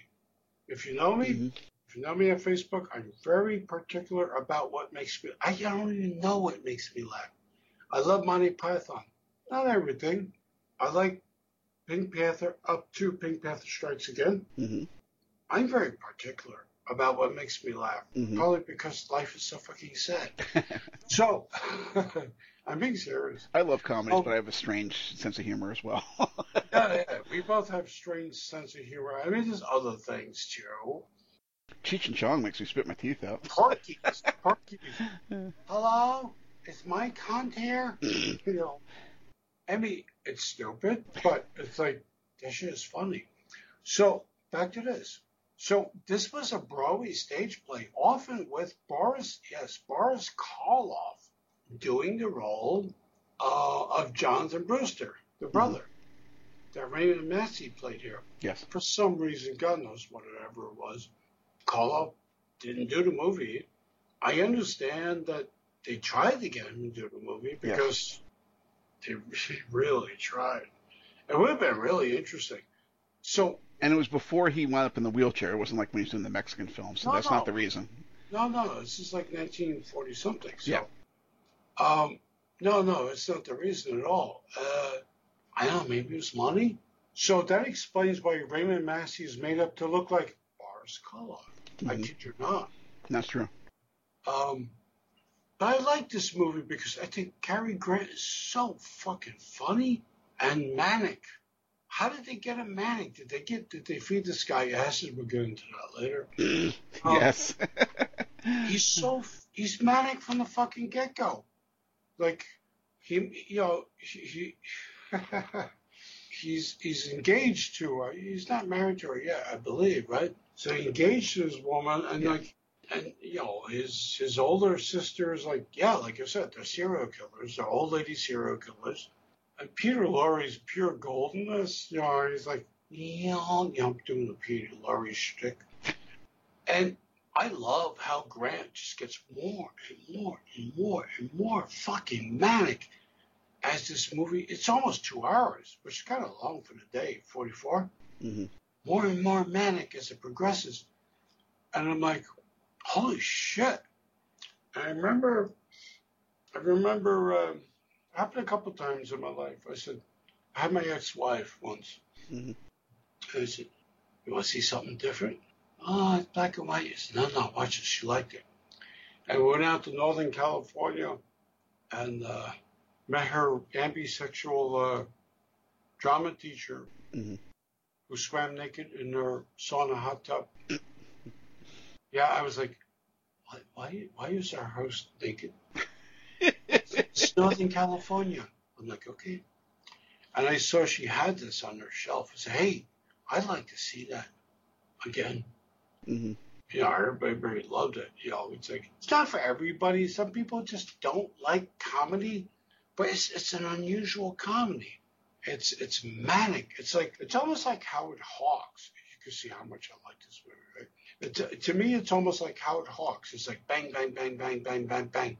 I don't think I've ever seen anything like this. And oddly enough, it's something they don't resurrect on stage.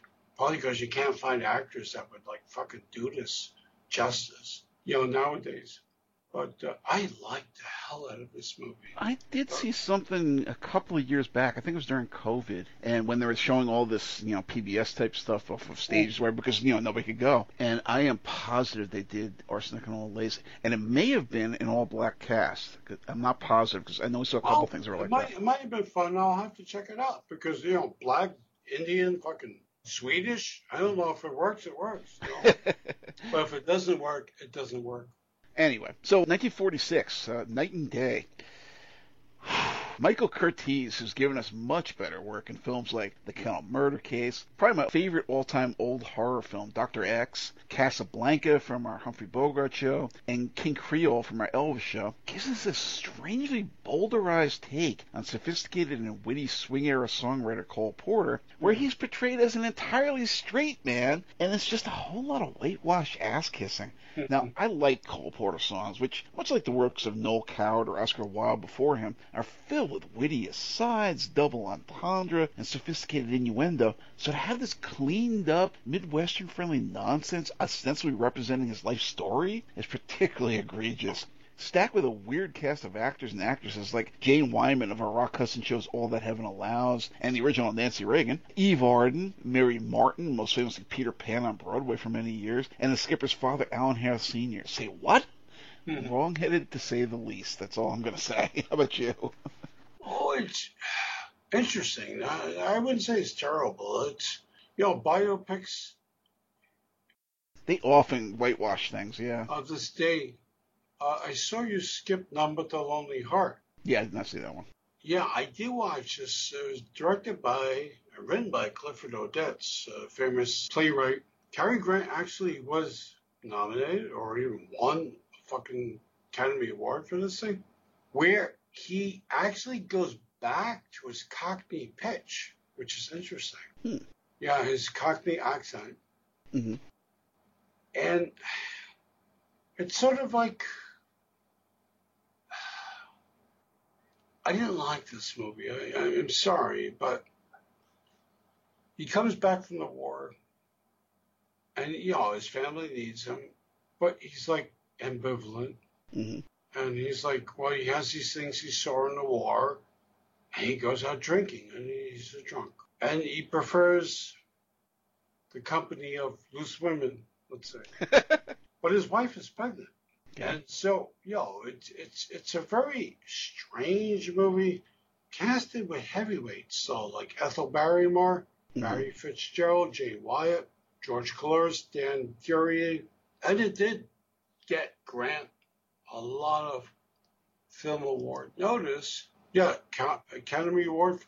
Nominated Academy Award for Best Actor. But, personally, I found I was like, yeah, it's okay. That's the problem, like the Oscars. That's why I always say there's really not many good Oscar films that I even want to watch, because they love these kind of depressing, hard scrabble, somebody's got a rotten life dramas, and it's just like, really? Who the fuck wants to watch this shit? Life's tough enough. So now we're back to Hitchcock territory. Yes. And then we get so much better. Oh, God, this is actually one of my favorite Hitchcock films. Notorious, 1946. Take it easy there. You need a shower? It always has been since I was a teenager. Bergman had a reputation as a notorious homewrecker in real life, so Hitchcock broke with her usual sainted screen persona to cast her as a compromised tart and double agent Mata Hari in what is on the surface a wartime spy story, but is really more about a screwed up relationship and acceptance of actual flawed human beings as a partner. Once a tramp, always a tramp. Bergman, in her only likable role, really, is believably realistic as a scandal-ridden debutante daughter of a fifth columnist. She's a drunken party girl with a string of casual affairs under her belt who falls for no-nonsense G-Man Grant, but he's really only interested in her for transactional purposes. I'm only fishing for a little bird call for my dream man. He's a manipulator who, despite some mildly conflicting feelings, winds up pimping her out as a Mata Hari to sleep with a former flame, the Invisible Man's sleazy Claude Rains, who's also a Nazi traitor, this time down in Rio. Rains, a closeted homosexual who's under the thumb of his domineering mother, is highly It's true. Watch the film. Is highly suspicious of her and her not-so-clandestine meetings with Grant, which puts her in extreme danger and her already troubled relationship with him in even worse jeopardy. You almost have me believing in this little miracle of yours that a woman like you could ever change her spots. What makes this film really live is how the further he pushes her into the arms of Rains, the more bitter and nasty Grant becomes towards her. From chilly and seemingly unaffected by her obvious passion for him at the start, he finds himself in far more reciprocal emotional ties the deeper she gets into her whoring for hire scenario. I couldn't bear seeing you and him together. You love me. Why didn't you tell me before? I couldn't see straight or think straight. I was a fat-headed guy full of pain. It tore me up not having you. This is a dysfunctional relationship non-parallel, a prime example of the Madonna whore complex in action, where it takes an open marriage, quote-unquote, throuple situation, where he pushes her into his own cuckolding to inflame his passion for her. In a way, it's extremely kinky if doomed from the start pairing, and for the mid-40s, it really skirts the whole Hays Code faux morality that ruined nearly 3 decades of cinema, and that's the reason I love Hitchcock so much. This film is fucking amazing. If you don't read it as this is surface spy, whatever the hell, and you really look what's going on here, whoa! It should have been a pre-code film, and for something that was made in the middle of the code, the heyday of it, amazing shit. It's a good film. So, what's your take? Oh, it's a good film. It's Claude Rains is on his fucking. He's on the mark here. He's hungry and ready to chew screen time with Cary Grant because Claude Rains was always a very good actor, and so Hitchcock decides I'm gonna fuck with your persona even more, Cary, and so he makes this whole thing with this guy kind of lets his girlfriend sort of be cuckolded by a guy who's like gay. Yeah. It's so weird. It's so strange. And don't forget, I didn't touch on this, but there's another subtext here, psychologically, where in effect, Grant is fucking Rains through her. Yeah. Because, they're sharing her, and that's like, oh, wait, she's the in-between. You know what I mean? She's like the sandwich, the meat in the sandwich. Like, holy shit, this was made in 1946? So, yeah, it's something else. I love this movie. Oh, yeah. Well, yeah. Well, she's the in-between, but at the same time, she's bisexual, at the least. At the least, yeah. Yeah, so a very interesting movie. And it's a very sexy film, too. Even if you just take it on the level of the relationship between Bergman and Grant, it's like, ooh, wow, she's pretty hot. And he's like, once he finally wakes up, like, what's going on here? But not like she was asleep, but, Yeah. So, 1947, The Bachelor and the Bobby Soxer. Yeesh. Now, there's a guy who never goes out of a girl's mind. He just kind of lays there like a heavy meal. Directed by an Irving Rice of the first 3 George Sanders Falcon films, this one features a visibly aging Myrna Loy in a hideous haircut as the much older sister, as in, hi, I'm 16, here's my 47-year-old sister, of a surprisingly cute Shirley Temple, as the teenage lead speaking nonsense jive talk no one of any age has ever heard before. Loy is also a judge who sees a case involving Cary Grant, the sort of, quote, artist who frequents sleazy nightclubs, reads seedy 60s photographer, and bangs all the, quote, talent who was involved in a large public scuffle. He then lectures at Temple School, where all the ladies wolf whistle and stand up and cheer just because, it's Cary Grant, and of course the precocious and rather horny teenager instantly falls for him. Do you know him? No, we have a courtroom permanently set aside for him. She decides to dress up like an old lady and go up to, quote, model at his apartment, but he's not there, so she passes out. He comes home later and only to find her there just as the family comes knocking on the door, so, of course, he winds up in jail for statutory rape. Temple comes to visit him in jail with a file and a cake, and the rest of the movie is Lawyer and her father, 20s crooner Rudy Valley, trying to protect Temple from her own teenage emo tendencies by, get this, having Grant be her boyfriend until she gets over him. I'm serious, that is the plot. She takes him to a school basketball game. They go to a soda shop and a sack race. Her old boyfriend's acting like a rival. It's all very silly and actually rather amusing, even when Loy winds up falling for the guy herself. And really, is it any surprise that both the frumpy Loy and the likable but decidedly juvenile Temple want to get into Cary Grant's pants? So, there you go. It's not a great film, but it's fun. It's fun. It's interesting how maybe because of his more recent movies made around this time period, like Hitchcock films, that they decide to cast Cary maybe older than he is, because he comes across that way. So it's weird, like Shirley Temple's not a kid anymore, obviously. No. And Myrna Loy, Myrna, come and go. I loved Myrna in the 30s when she was playing all those exotics, like in those Fu Manchu films and such. Mm-hmm. I loved her, again, in the 30s, not even quite into the 40s, but, if in the 30s, doing all those Thin Man films and things like that. And I think she did with Clark Gable, and, even you mentioned one before, what she did with Cary Grant. I think it was the one where he's supposed to be blind or whatever. Yes. She was great. I love Myrna Loy. By this point, I'm like, oh my God, she really, she's hitting middle age, and she's wearing this awful haircut, and somehow, instead of saying, okay, this is my mother, this is my stepmother, this is whatever, my aunt, oh no, this is her sister, Shirley Temple. She looks 40 years older than Shirley Temple. It's like awful. Yeah, so, well, it's hard to comment and stuff like that, but yeah, it's not a great Cary Grant movie. I'll leave it at that. So, 1948, Mr. Blandings builds his dream house. Anybody who builds a house today, it's crazy. The minute you start, they put you on the All-American Sucker list. You start out to build a house and wind up in the poorhouse. And if it can happen to me, what about those who weren't making this kind of money? Directed by Harry Potter, I shit you not, that's the guy's name, of no notable credit, outside of his score at Quidditch anyway. This one features Myrna Loy, Melvin Douglas, Reginald Denny, Louise Beavers, Jason Robards Sr., and Lex Barker. Yes, Louise Beavers. You know her. And Lex Barker, of all people. Maybe I'm thinking I was once a happy man. I didn't have a closet, 3 bedrooms, and 3 bathrooms, but I did have my sanity, a few dollars, and a wife I could trust. Oh, boy. If you ever had to move into a new house and fix it to your own preferences, or if you've ever, like myself and my father did, taken a small house and rebuilt it into something much larger and more aesthetic, you will be horrified by this film. You won't be laughing. Ostensibly a comedy, this one reunites Bachelor and the Bobby Sox's Myrna Loy with Grant as a pair of Manhattanites who, due to their apartment being cramped and his wife's fetish for improvement, find themselves in a situation where they either invest a ridiculous amount of money into expanding the place or move out into a rural area of Connecticut where the delusions of building a palatial estate are stymied by the realities of the real estate market and all the hangers-on relating to scammy sellers, sleazy agents, and home improvement parasites. They find a rundown shack and think it has potential. Their lawyer advises against it, particularly as the owner is wish pricing. But desperate to follow their dreams, they decide to invest in this money pit. You can imagine what happens over the next hour or so of running time. Anything and everything possible goes wrong.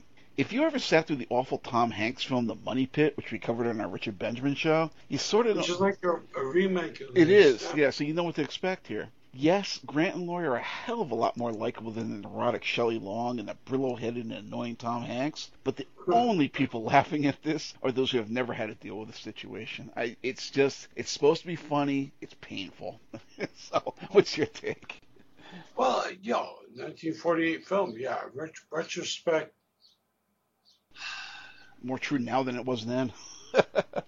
Yeah, more true now than it was then. But, if you're watching it at the time it was made, I don't know, maybe people were more into the comedic aspects of such a thing. But I watched it, I was like, yeah, okay. So, 1949, I was a male war bride. You know what? Were you? You know what you made them think? Well, I'd be delighted to explain to them. The very idea of our connection is revolting. I think you're repulsive. And so Grant speaks for us all as he's paired up with old Butch Ann Sheridan, whose best work was as a young extra in pre-code films like Search for Beauty, Murder at the Vanities, and Kiss and Makeup, though she appeared in the much later They Drive by Night from our Humphrey Bogart show as well. Whatever you think of her as a youthful ingenue, by 1949 she was pretty old and hard-bitten, making her casting in an ostensible wartime, quote, romantic comedy a real jaw-dropper. And I may as well warn you, I'm going to carry a revolver and a trench knife, and if you so much as lay a finger on me in this trip, you're going back to France minus a lot of parts you probably value. Unless you think it's hilarious to see Grant put in all sorts of ostensibly compromising situations, including a stint in drag, attached in military and legal ways to this frightening, manly Harridan, this one's an easy pass. It's not funny, there's zero chemistry, and it's like an episode of Andy Capp, except you'd be swapping Johnny Weissmuller for the Kangol sporting barfly. I was really surprised they never showed Sheridan in a bushcan apron, sleeves rolled up, wielding a rolling pin. Ugh. What was your take on this one? Well, it's really popular with the Cary Grant crowd. Really? Oh yeah, Cary Grant fans worldwide really like this movie. You know, Howard Hawks, we discussed him before Yeah. and earlier, and he was very unique. Where I would love to have been around that time. Working with him, how he would like set up these takes, like the speaking over one another, the whole thing. Mm-hmm. He was very unique for that. I don't mind Ann Sheridan, but a lot. So getting back, a lot of Cary Grant fans really like this movie. I'm a Cary Grant fan, and I don't like this movie. It's so... it's so like, yeesh. Yeah, and it's implausible because, all right, if he's going to go through all this crap, at least, all right, even if it's, okay, she's in the military, we get that, she's a whack, but, make her somebody like, I don't know, a Betty Grable or somebody that, like, you could root for. This woman is butch. She's mean. She's very manly looking with her haircut and this kind of thick build she's got. She looks like she could take you out. I'm like, it's like casting Shayna Baszler, those of you who are wrestling fans, as like the romantic comedy lead. I'm like, no, it doesn't work. I'm sorry. There are roles you could put her in, not this. So, yeah. Anyway. Well, it's a thing if you got a thing for big, thick girls. So, big, thick, mean girls. But, yeah, okay. Where are we going? And not very feminine ones. 1951, People Will Talk. Batman's Clock King, Walter Slezak, also of our Rock Hudson shows Come September and A Very Special Favor. Hatchet-faced Wicked Witch of the West, Margaret Hamilton of William Castle's 13 Ghosts. And low-rent 40s glamour girl Jean Crane, starring a cinematic atrocity from Joseph Mankiewicz of our Richard Burton shows Cleopatra and our Michael Caine show Sleuth. It's yet another 50s film about gossipy assholes and small-town, quote-unquote, family values, and the cost on anyone who deviates from the norm. It's not even worth getting into this soapy melodrama, which folks misleadingly refer to as a, quote, comedy drama, save to say that there's another single mother situation. Grant's a warm-hearted doctor. Slezak's his good buddy, and there's a bunch of shitheads who hate them both, slandering them and making everyone's life difficult. They even go after Grant's medical license. Go family values! Gotta love those flag-waving Republican types. As you can probably tell, we're hitting a very bad run of films in Grant's career, and an even worse time in sociocultural history. Forget about cinema for the next decade and a half. Thank God for the subversive Brit Alfred Hitchcock. That's all I can say. And I'll bet Grant said the same. So what's your take on this one? Yeah, it's not 1951. It's not a great Grant film. And, Joseph L. Mankiewicz, or Mankiewicz, or whatever the hell his name is spelled. Sorry, folks. You can comment later for murdering names. I do it sometimes when I'm talking about prod stuff on my other page, and it's Italian, French, or German, because all I'm going by is what I'm reading. Yeah, sure. So this is not a great movie though. It's I don't mind. As I said before, I don't mind Jean Crane. In a way, though, it's a step back for Cary Grant. It's the kind of thing he used to do. Yes. And yeah, actually, I was thinking of that one film he did, way back. where the girl was like slandered everywhere because her scummy boyfriend decided like, oh yeah, she was sleeping with him even though she wasn't, and then Right. ruined their relationship with Randolph Scott. I forget what the hell that thing was. I'm actually looking back in the stuff to see where it was. Yeah, it's a similar film. Yeah, yeah. Yeah. So like you said, it is Hot Saturday. That was it. Hot Yep. Saturday. Yeah. So anyway, 1952, Monkey Business. Proof positive that the sophisticated screwball comedy was long dead in a decade of doofiness and conservatism, this smoking, sloppy turd in the middle of the room wastes the talents of Howard Hawks, Grant, and an unrecognizably aged Ginger Rogers, who went from horror flicks like The 13th Guest and A Shriek in the Night to a string of fun films with Fred Astaire, with America's schizophrenic icon of plasticity and fakeness, Marilyn Monroe, taking the, quote, other woman role that used to be filled by sexy sophisticates like Gail Patrick, Lynn Barry, or such like. The comedy is beyond broad, complete with a doofy sub-teenage audience baiting Spike Jones meets Jackie Gleason-ass soundtrack and a fucking monkey dressed up and causing, quote, antics. Grant is ill cast as a dotty scientist who accidentally stumbles across a youth-reviving drug that starts everyone in the cast acting like they're in their teens again. Ho ho. Watching a half an hour of this felt like watching 3 full-length Sergio Leone pictures without a smidgen of the entertainment value. Outside of rock and roll, the 1950s really sucked. What's your take? Yeah, it's a weird one because you got a great director. You have a very interesting cast. You know, even Robert Cornthwaite, who was in The Thing, the Hawks version, was in this. But why is this so like, There are a lot of people that like Monkey Business, and that's fine. You like the movie, that's fine. They're probably all Monroe fans because I can't see why else anybody want to watch this one. I'm just not knocking them. It falls under the genre of screwball comedy. Sort of. But Grant is getting older. And Ginger Rogers, who's been around for a long time, mostly on Fred Astaire films, or films with Fred Astaire. And Marilyn Monroe was ingenue at this point, still an ingenue. Mm-hmm. So she's starting out. It could have been better. A lot better. A lot better. Yeah. It's just like, I'm not sure what they were going for with this. And, 1952. So it's sort of like the thing revisiting our Rock Hudson show when they were trying to do stuff at Rock to appeal to everybody and just do these ridiculous screwball comedies, throw anybody that was popular into the mix. If it was a Rock Hudson, it would be Rock Hudson, Ginger Rogers, Doris Day.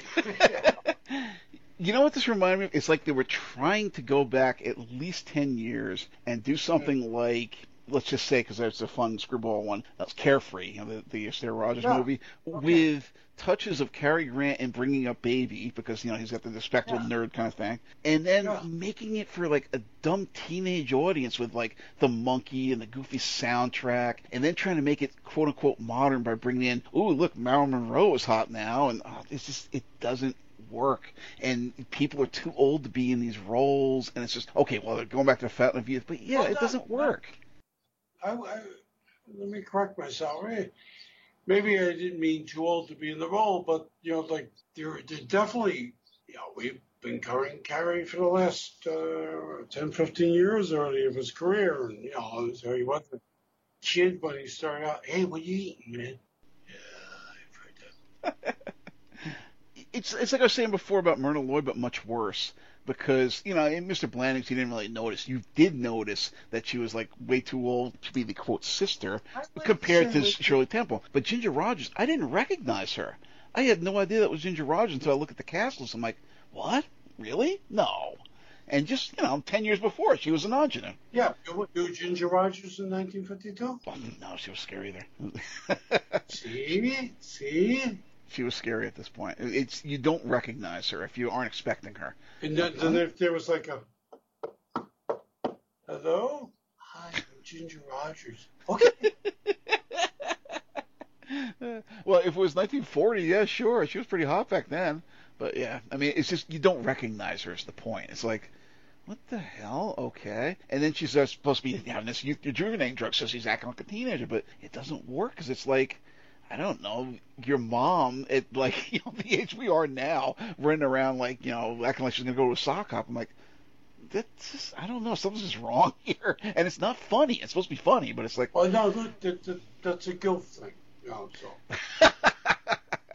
anyway. So anyway, anything else you want to say on that one, or just move on? To Catch a Thief. Yes, 1955, To Catch a Thief.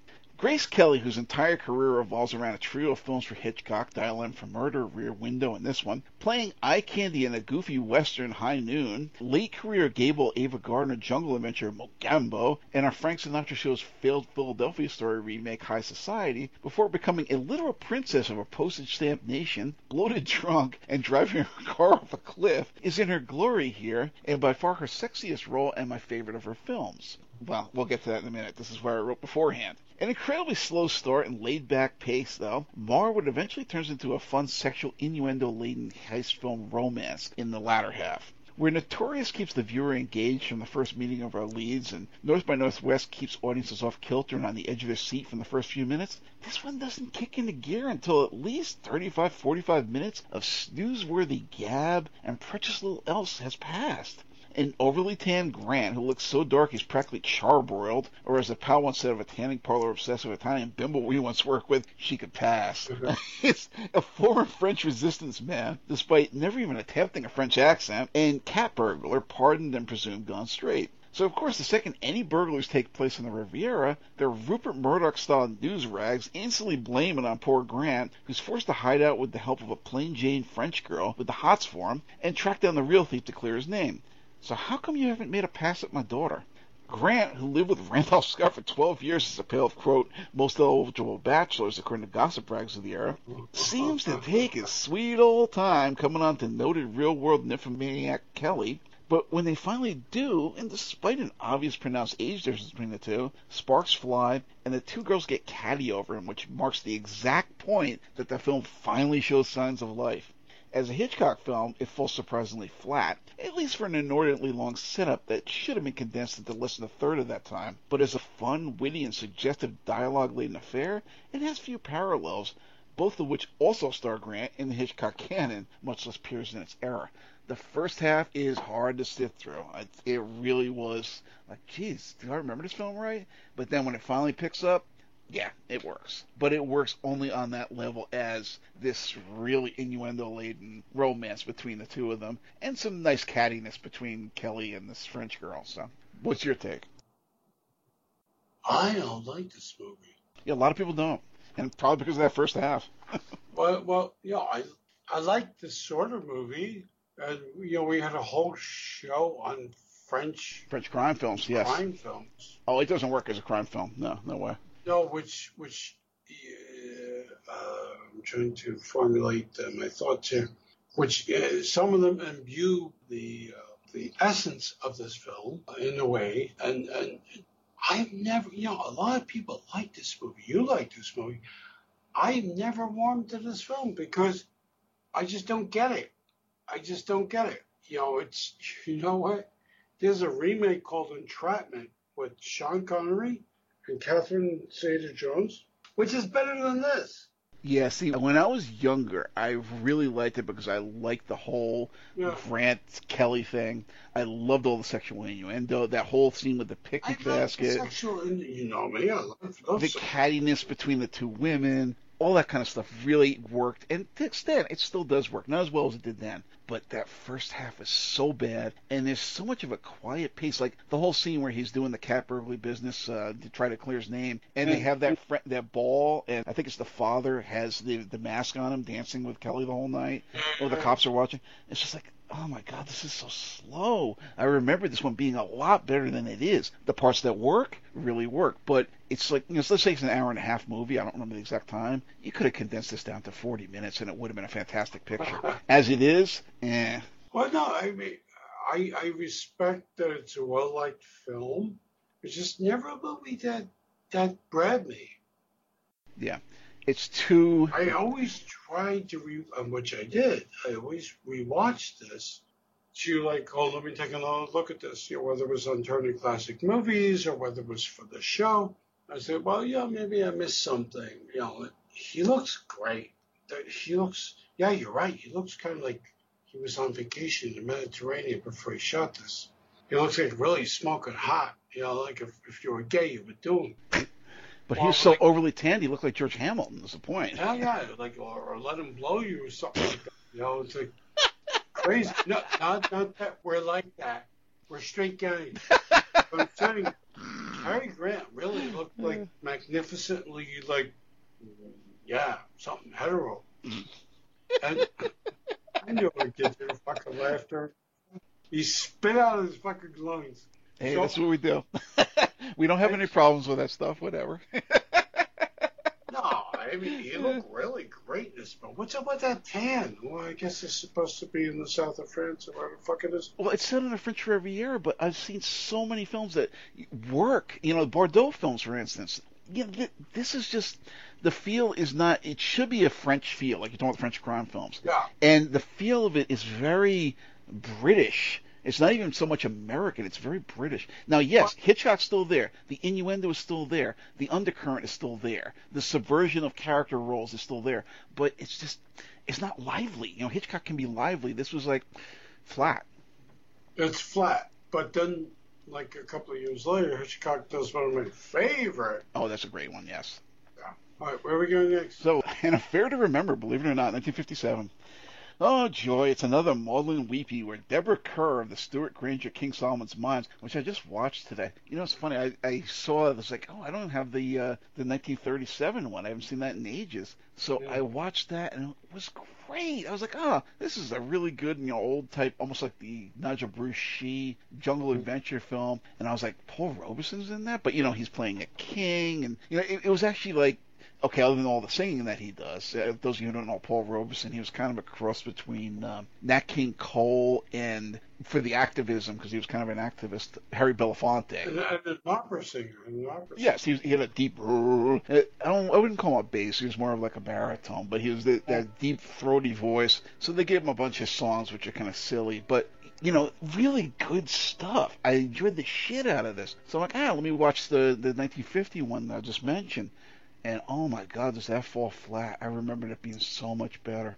I'm like, man, compared to the 1937 one, the 1951 sucks. Anyway, that just happened today. That's why I came up here. So anyway, Deborah Kerr of that Stuart Granger King Solomon's Mines that I was complaining about. Our David Hemmings shows Eye of the Devil and our Jackie Bissett shows Casino Royale meets artist and rich fuck Grant on a cruise. Falls for him, meets his saucy old mother, and falls even harder, but of course there's complications. Kerr is involved with grouchy misogynist Richard Dennings of the Mr. and Mrs. North TV series, 50 sci-fi films Target Earth, Creature from the Black Lagoon, Creature with the Atom Brain, The Black Scorpion, and Corman's Twice Told Tales, who rather uncharacteristically takes the news fairly gracefully and remains somewhat supportive throughout the rest of the film. Grant is interviewed on TV being involved with some other boring broad. Who cares?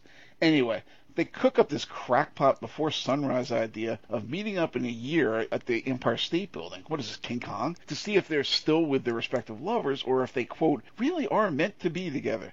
Only a woman could have cooked up something that convoluted and dumb instead of going with your gut in the first damn place. So even that nonsense eventually works out, but just like before sunrise, they never meet up. Grant is there waiting. Kerr races over to meet him. Bam, she's hit by a bus. Welcome to New York, bitch. So now she's crippled for life. Grant goes back to painting full time. She commissions one from him. He finds out she's stuck in a chair, but they have a supposed happy ending anyway. Yeesh.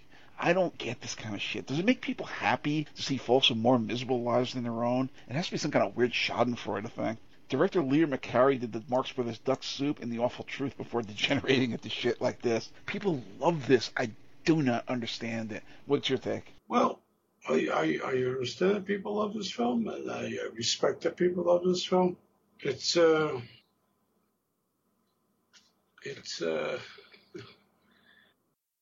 That says it all right there. no. I'm trying to think though. I'm trying to get my words together. It's that fucking downer. Yeah. And I just caught on to a little tidbit. His wife at the time didn't like him smoking, and she asked him to go to hypnotherapy to stop smoking. Yeah. I'm sure that made the fucking guy agitated. So, I'm always smoking, dear. And that's a terrible accent. I'm sorry. But can't be worse than the one I opened the show with. That was that was better than mine. So, but that being said, I respect a lot of people like this movie. I understand a lot of people like this movie. It's just not a big movie for me. Not a big picture.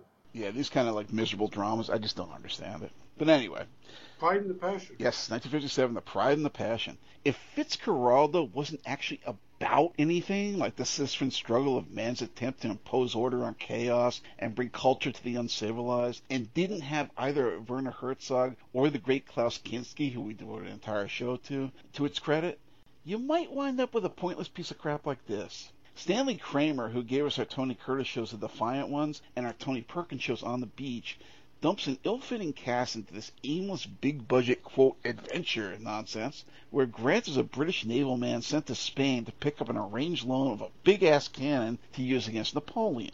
Problem is, of all people, Frank Sinatra and his roving-eyed girlfriend Sophia Loren, both horribly miscast as Spanish Pancho Villa types, are using it to fight the frogs themselves, so they won't give it up unless he helps them free a Spanish city first. The rest of this snooze fest is a sub-Fitzcarraldo affair where they have to lug this monster of a cannon through mountains, rivers, and such like, while Frankie ponders putting Giancana and the boys on Ponce Grant for getting Loren's loins all afire. They even throw fucking religion into this, with a long sequence involving the church and some bishop, complete with King of Kings style choral music. Oh my god. We did entire shows on both Sinatra and Loren, and managed to avoid covering this piece of cellular overspend every time. Finally sitting down to it for this show only proves why. Again, what the fuck happened to society in the 50s? Conservatism sucks. What's your take?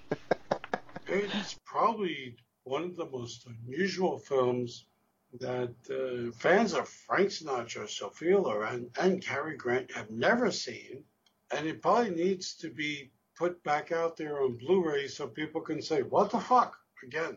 Yeah, as we discussed in two of our shows, our Sinatra and Loren shows, it's just like so strangely miscast, and it was a box office bomb. The thing is, the more of the drama came behind the scenes, because allegedly Grant and Sinatra were both banging Loren. And yes, I'm sorry, folks. This is the reality of the world.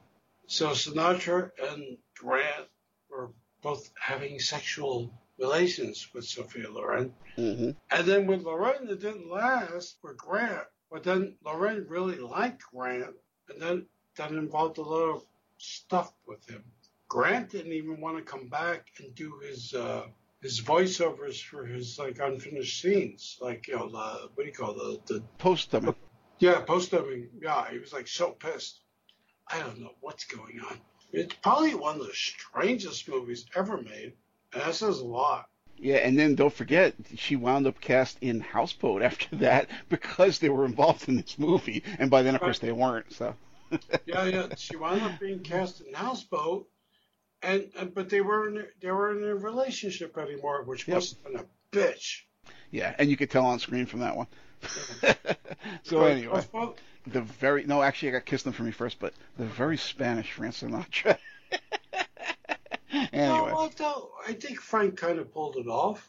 Well, you know what? It's because of that swarthy Mediterranean thing. So, like, well, I guess I could sort of pull it off, but it's Frank Sinatra. He's like, hey, I'm over here. Where's that cannon? Get your eyes off my girl. Like, really? Yeah, but Frank... Like I said, he's going to put Giancana on the boys on him or something. I was saying Giancana. What the hell?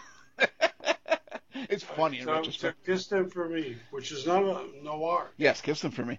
Well, if the bluesy artificiality of Marilyn Monroe didn't do it for you, how about the Anna Nicole Smith of the 1950s? Yep, the woman who made Pepla Hercules and the Crimson Executioner himself, Mickey Hargitay, build her a huge-ass mansion, only to screw around with a squirmy entertainment lawyer, among others, spend some time with Anton LaVey in the Church of Satan, and get her head severed clean off driving under a truck with a convertible, is the, quote, sex symbol for memory-obsessed men who don't mind a huge hunk of beef, squeeze 10 pounds of shit into a 5-pound sack, putting on the world's worst impression of the already fake as shit Marilyn Monroe. Crass, blowsy, and only half a step up from low-rent taxi dancer Mamie Van Doren, I never got the appeal of Mansfield. At least Monroe looked kind of good in later, more naturalistic films like the cheesecloth over the camera lens, The Misfits, and hell, Henry Miller found her fascinating, so there's that. Mansfield?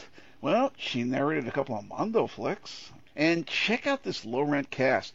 Game show host Larry Blyden of What's My Line? Ray, my favorite Martian Walston. Colonel Klink from Hogan's Heroes, Werner Klemperer, and Leif Erikson, the mean old drunk carny from our Elvis show's Roustabout, whose other credits include such high points of cinema as William Castle's Straight Jacket, the Bela Lugosi Night Monster, and the original Invaders from Mars. True to life, she's in this as a blowsy blonde, quote, lord to a hotel suite occupied by several military men on shore leave, with the promise of getting her hands on a stash of nylon stockings. What the fuck? Is this Vichy France? Did they also offer chocolates for services rendered? The plot of this, quote-unquote, such as it is about Watson trying to schmooze military-industrial complex asshole Erickson and worm his way into politics, while the others, sick of war, are posted away from any action, which they relent on after hearing about Pearl Harbor. Meantime, they schmooze and chastely canoodle with Mansfield and other rather old-looking females. Oy. The 50s. Everything you hate about society, culture, and cinema, all in one neat decade-long package. Directed by Stanley Donen, who gave us Charade, our Sophia Loren shows Arabesque, and Saturn III. What's your take on this masterpiece? Well, it's not a masterpiece. It's kind of like, after Cary Grant does a couple of movies where he's like really knocking them out of the park, he does this. Yeah. And, well, Stanley Donen has a mixed bag filmography. No, he has an extensive filmography, and he's done some really hot movies. And I don't know what happened with this one. Jane Mansfield, well, I'll leave it at that. Susie Parker, whoever she was, I'll leave it at that. She was supposed to be some model. She's not terrible looking, but, it's just like whatever. Yeah, this kind of edge of post-war kind of thing just doesn't really have any. I didn't like it. Yeah. So 1958, Indiscreet. It's unusual for the weather to be so muggy this time of year. Yes, I read an article the other day that claimed the world's weather was changing. Oh, really? That's interesting. Yes, isn't it? And on that ever more pertinent piss take on the Republican response to global warming and its palpable impact on our lives and economy, we delve into this sorry substitute for a sassy sex comedy from the inescapably inept Stanley Donen of Kiss Them For Me, who tries gamely to redeem himself for his many missteps with Charade, or Sophia Loren show's Arabesque, and Saturn III.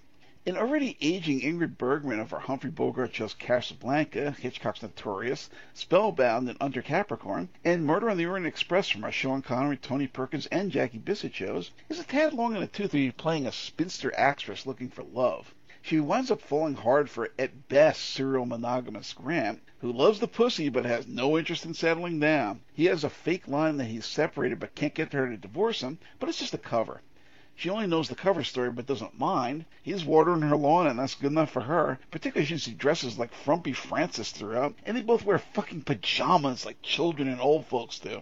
The big dramatic hook here is when he gets a transfer to New York City for a bit. Someone tells her the truth about him and she gets pissed off, throwing down some absurd ruse that she's fucking someone else, which winds up being her old gardener to make him jealous or whatever. He proposes anyway, freeze frame on her fat face, and yeesh. Is this what passed romantic comedy in the uptight conservatism of the 50s? Old folks yak it up? Total crap. Makes Notorious seem like it came from another planet entirely.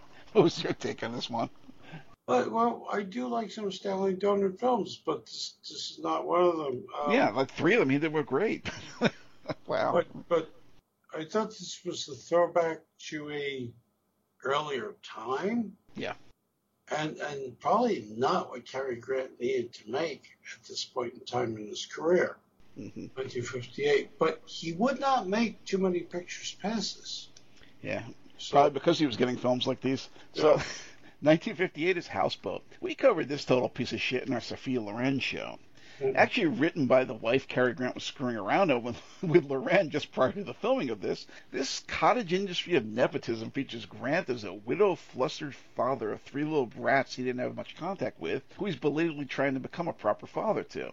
Obviously, the kids realize he's full of shit. One of them runs away and winds up with expat Loren, another runaway who's skipping out on her folks so she can, quote, experience America Easy Rider style, and presumably with a similar result. This brings our two leads together. The kids become attached to her. He hires her as a nanny despite her inability to cook, keep house, or manage children in the first place. And unfunny sub-screwball comedy mishaps occur, leaving Grant living on the titular houseboat and, yes, married to this boulderized Mediterranean nincompoop.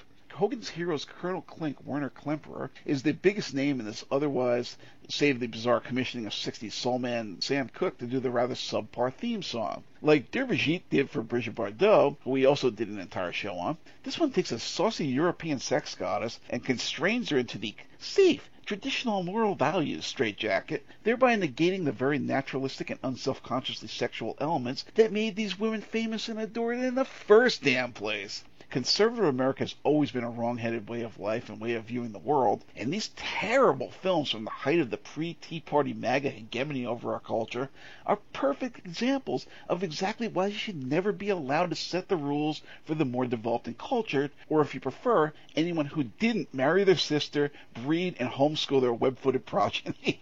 What's your take on this stinker? You overthought this one. So, after all these ones in a row, yeah, well, the 50s suck. Go ahead. well, as we said in our Sophia Loren show, Cary had a thing with Sophia and it flamed out.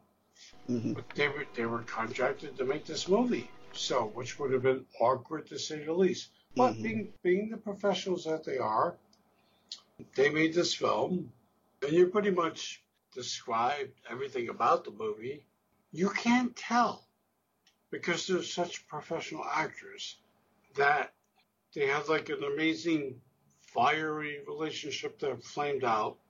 Although you could really see it on Cary Grant's part. Mm-hmm. He's exasperated.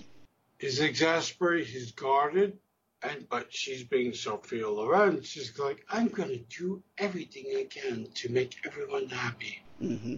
Meaning the audience. Mm-hmm. Yeah. And that's well, it's a fluff movie as it is. Mm-hmm. But what more can either one of us say? Yeah. Yeah. So things get a lot better now. 1959, North by Northwest. Yes. Arguably the sine qua non of Hitchcock films, this one has all the trimmings. Mistaken Identity, International Spies, those amazing Saul Bass title credits, a Bernard Herrmann score, Dutch angles, multiple locales, tracking zooms, loaded sexual innuendo and double entendre, the ubiquitous Hitchcock cameo, paranoia, and gay James Mason and Martin Landau. Oh, yeah, we'll get there, too. And an understanding that innocence is never a defense against malfeasance who know how to manipulate, quote, the law and, quote, authority figures to everyone's disadvantage save their own. Hello, 2023. And check out the cast. Mission Impossible and Space 1999's Martin Landau, also of Slasher Alone in the Dark, Without Warning, our blaxploitation show's Black Gun, and our Sean Connery show's Meteor. Les Tremayne, quote, mentor from Shazam, narrator on our Elvis shows Harem Scarum and Girl Happy, and star of 50 sci-fi flicks The Monster of Pedras Blancas, The Andrew Red Planet, and The Slime People. James Mason of our Stanley Kubrick shows Lolita, our Tony Perkins and Richard Benjamin shows Last of Sheila, our Charlotte Rampling shows Georgie Girl, our Charles Bronson and French crime shows Cold Sweat, and our Michael Caine shows The Marseille Contract are all part of this cast. I'm a big girl in all the right places, too.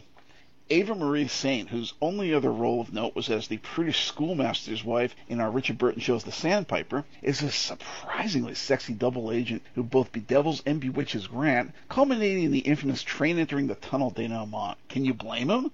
There are so many absurdist Kafka-esque twists and turns of the pretzel-like plot here, it's pointless to even try to recount them all, but the broad strokes are that a chance mistake leaves Grant as the target of a fifth columnist spy ring, and a fall guy time and time again.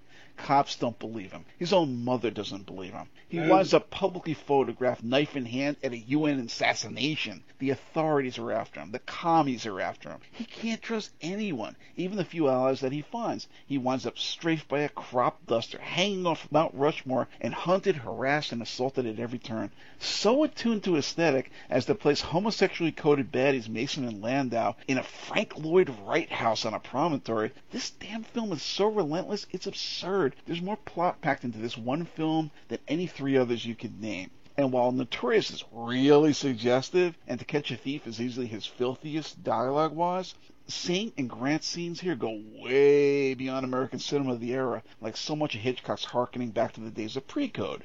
Visual and bombastic, this is the example to show newcomers of what's so special about a Hitchcock film and why he's such a great director on several levels, not just the pure technician level so many, inclusive of the man himself, accuse him of being. It's damn good. It actually is probably ostensibly the best Hitchcock film, just on an objective level. So, what's your take? Yeah, I have a few Hitchcock favorites. This is the best. Yeah. I agree. What can I add to what you said? I hate the word but it's a thinking process. Well, you were bringing up the gay baddies, and I mentioned that. Well, no, only because Martin Landau, when they interviewed him a couple of years ago before he passed, I didn't want to ask that, and somebody asked it from the audience. He goes, I will answer that. And he said, well, it's up for interpretation. Yeah, no, it's coded. Which any good actor would answer a question like that. Mm-hmm. You know, it's up for interpretation. Nothing is blatant here, but it's very obviously coded. No, it's very obviously coded. So, I'll tell you something. By far, my favorite Alfred Hitchcock film is this. Mm-hmm. And, I just said I like quite a few of them. Mm-hmm. A lot, quite a few.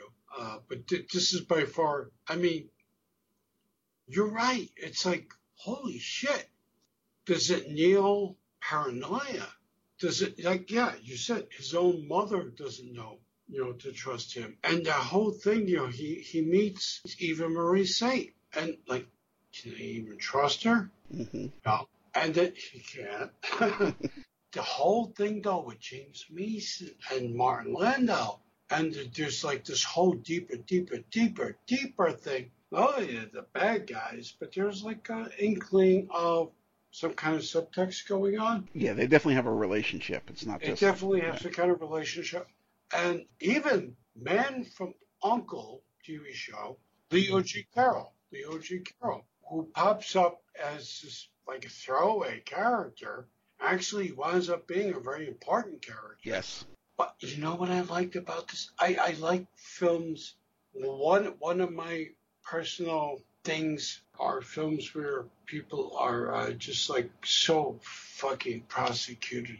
They're so up against the wall. They have nowhere to back up. Mickey One, movie with Warren Beatty. I think it's an Arthur Penn movie. Mm-hmm. Just the name, One. But this is just crazy shit because. All right, it's a Cary Grant movie from, 1959, directed by... No, it's an incredible Alfred Hitchcock film. Yeah, picture a Mission Impossible film nowadays, like a Tom Cruise one, but even crazier in a lot of ways, just because, he's so persecuted, and it's like he looks so guilty to everybody's eyes. Right, and that's the thing. I'm interested to see where they're going to next...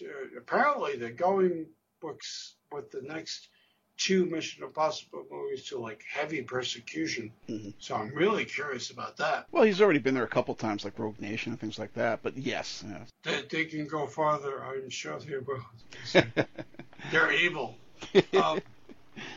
Anyway, I mean, it's like, damn, every time you turn around, it's like he keeps digging himself deeper. And it's not really his fault. It's just not his fault. He just keeps getting set up and falling into it. But, and you talk about the sexiness of Eva Marie Saint. Oh, jeez. Yeah, I mean, she's not my idea of, like, this gorgeous girl. I think Grace Coe's a much better-looking girl if you're into that kind of blonde from that era. Mm-hmm. But holy shit, this woman is just, like, oozing sex, actually, for the 50s, that era. Holy shit. I mean, and for an American actress, compared to Bridget Bardot, forget it. But, holy crap. I watched this again for the show, I'm like, damn, no wonder I always liked her, just from this movie, nowhere else, but yeah. Yeah, she was in Brando and On the Waterfront and a couple other things, and even Marie Saint has a long CV, but this movie, holy crap. Yeah, Hitchcock was very subversive, especially in the days of, the super uptight code, moral values bullshit, and it's like, yeah, he really slipped stuff in left and right and got away with it. Which is amazing. No other directors really were able to do that. You got coded things, but not like this. You mentioned something about Mission Impossible too, which is this is Prey, the TV show. Oh yeah. There's a lot of subversive stuff. Like he checks into a hotel, so the CIA contact who and Roger Thorndyke doesn't even know anything about the CIA because he's like a fucking guy. Yeah, it was an accident. The whole thing was he got The whole paged. thing was They an paged the accident. guy that was supposed to be a spy who didn't exist. It was just a cover. And Right, he happened to be going for whatever, a phone call at the same time. So they assume it's him, and the rest of the film just goes nuts. right. So like there's a knock on the door. Here's your suit. What are you talking about? This is your suit. You have to wear the suit. Yeah, the whole thing is brilliant. Hmm. It's like, okay, we have Psycho and then Frenzy and what's that one with Robert Cummings? That's very good too. Really, really good thriller. There's quite a few good Hitchcock films. This one is the pinnacle. Yeah, actually, the scriptwriter said, "Oh, I set out to make the ultimate Hitchcock film," and you know what? They succeeded. And like I said, the Saul Bass credits are there, which became a thing around this time, and the Bernard Yeah, Herrmann score, and just everything is there. The Technicolor, the widescreen scope. I mean, and you know what? You know what? Things we take for granted today because this movie exists. yeah. I mean, you mentioned Mission Impossible again. Landau was cast in that, and that show probably derived a lot from this film. Yeah, Cary gets off a bus, middle of nowhere. Now, back in this time period, a lot of people use rear projection. Hmm. So Alfred Hitchcock decided, no, let's go out there where the fuck they were, It was like bumfuck Kansas or something, yeah. Kansas, yeah. And so he gets off, he's waiting. He's waiting for guy with information. Cars pass, they don't stop. Buses pass, they don't stop. And then the sharecropping plane comes with, what's that shit? Like a crop duster, they put out their Crop duster, pesticides or yeah. whatever. Yeah. What a scene. Yeah, that's crazy. What a scene. I mean, like, we never thought, well, here's another thing, too, with this movie. We never thought, ever, Cary Grant was a man of action. Yeah, maybe Holiday where he was doing those backflips and things, but that's really it. Yeah, because his life is at stake. Because his life is at stake. I was like, holy fuck, run, motherfucker. And he's running through this cornfield, and this plane is buzzing him. And I'm obviously there's It's stunts, they do things, believable. but It's it believable. looks believable. Yeah, I was like, holy shit. And okay, go back to James Mason.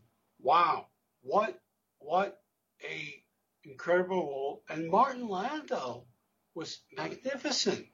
Yes, he It was. was like, say what you would about Martin Landau. Through all his career, everybody has ups and downs. Yeah. He was magnificent as Oh, yeah. Leonard. And he looks dangerous. He Just looks- look in his eyes. Like, oh my God. Yeah, exactly. I'm getting so excited. I'm almost coming. No, I'm kidding. No, exactly. You okay there? No, I was just kidding. I'm kidding, guys. No, Martin Landau as Leonard has this look in his eyes, you're right, that have not only maleficence, they're like, Jesus. Yeah, no, you don't want to fuck with this guy. He's very serpentine, but it's Yeah. not just like you mentioned Vladak Shaybal, who played a lot of those kind of roles. Yeah. It's not just okay, he's sleazy, he's like, he might stab you in the back. No, this guy is like, ooh, okay, It's like it's a really, really good film. You know, who's another interesting character in this? Edward Platt, who Edward Platt was Get Smart, right? Yes, he was. You're correct. Yeah. He is in this. He The was chief. Another guy, yeah, he was chief. There was another guy in this who had like a straight role. But here's the thing.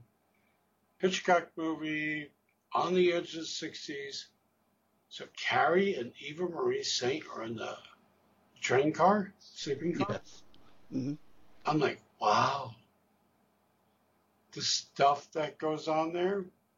And do you think, in a way, I mean, obviously there were other films still on trains, but do you think, in a way, it influenced the not that long after From Russia with Love? Remember that Yes. crazy train sequence in there? Yeah. It might have like hailed to some extent at least the idea from this. Yeah. So yeah, it's really, really good. And if you're going to see one Hitchcock film, everybody says Rear Window. Yes, I've come to like it over the years for sure. My wife loves it, you love it, but it's just it's no comparison. This is the film to watch if you want to see a Hitchcock film. And then you can go to other things like, okay, well, I want to see Psycho. I would recommend Notorious. I love Notorious. There's films in this in filmography that you do want to see and hit. Even something like Foreign Correspondent or Young and Innocent. There are really good films in there. Lady Vanishes, 39 Steps.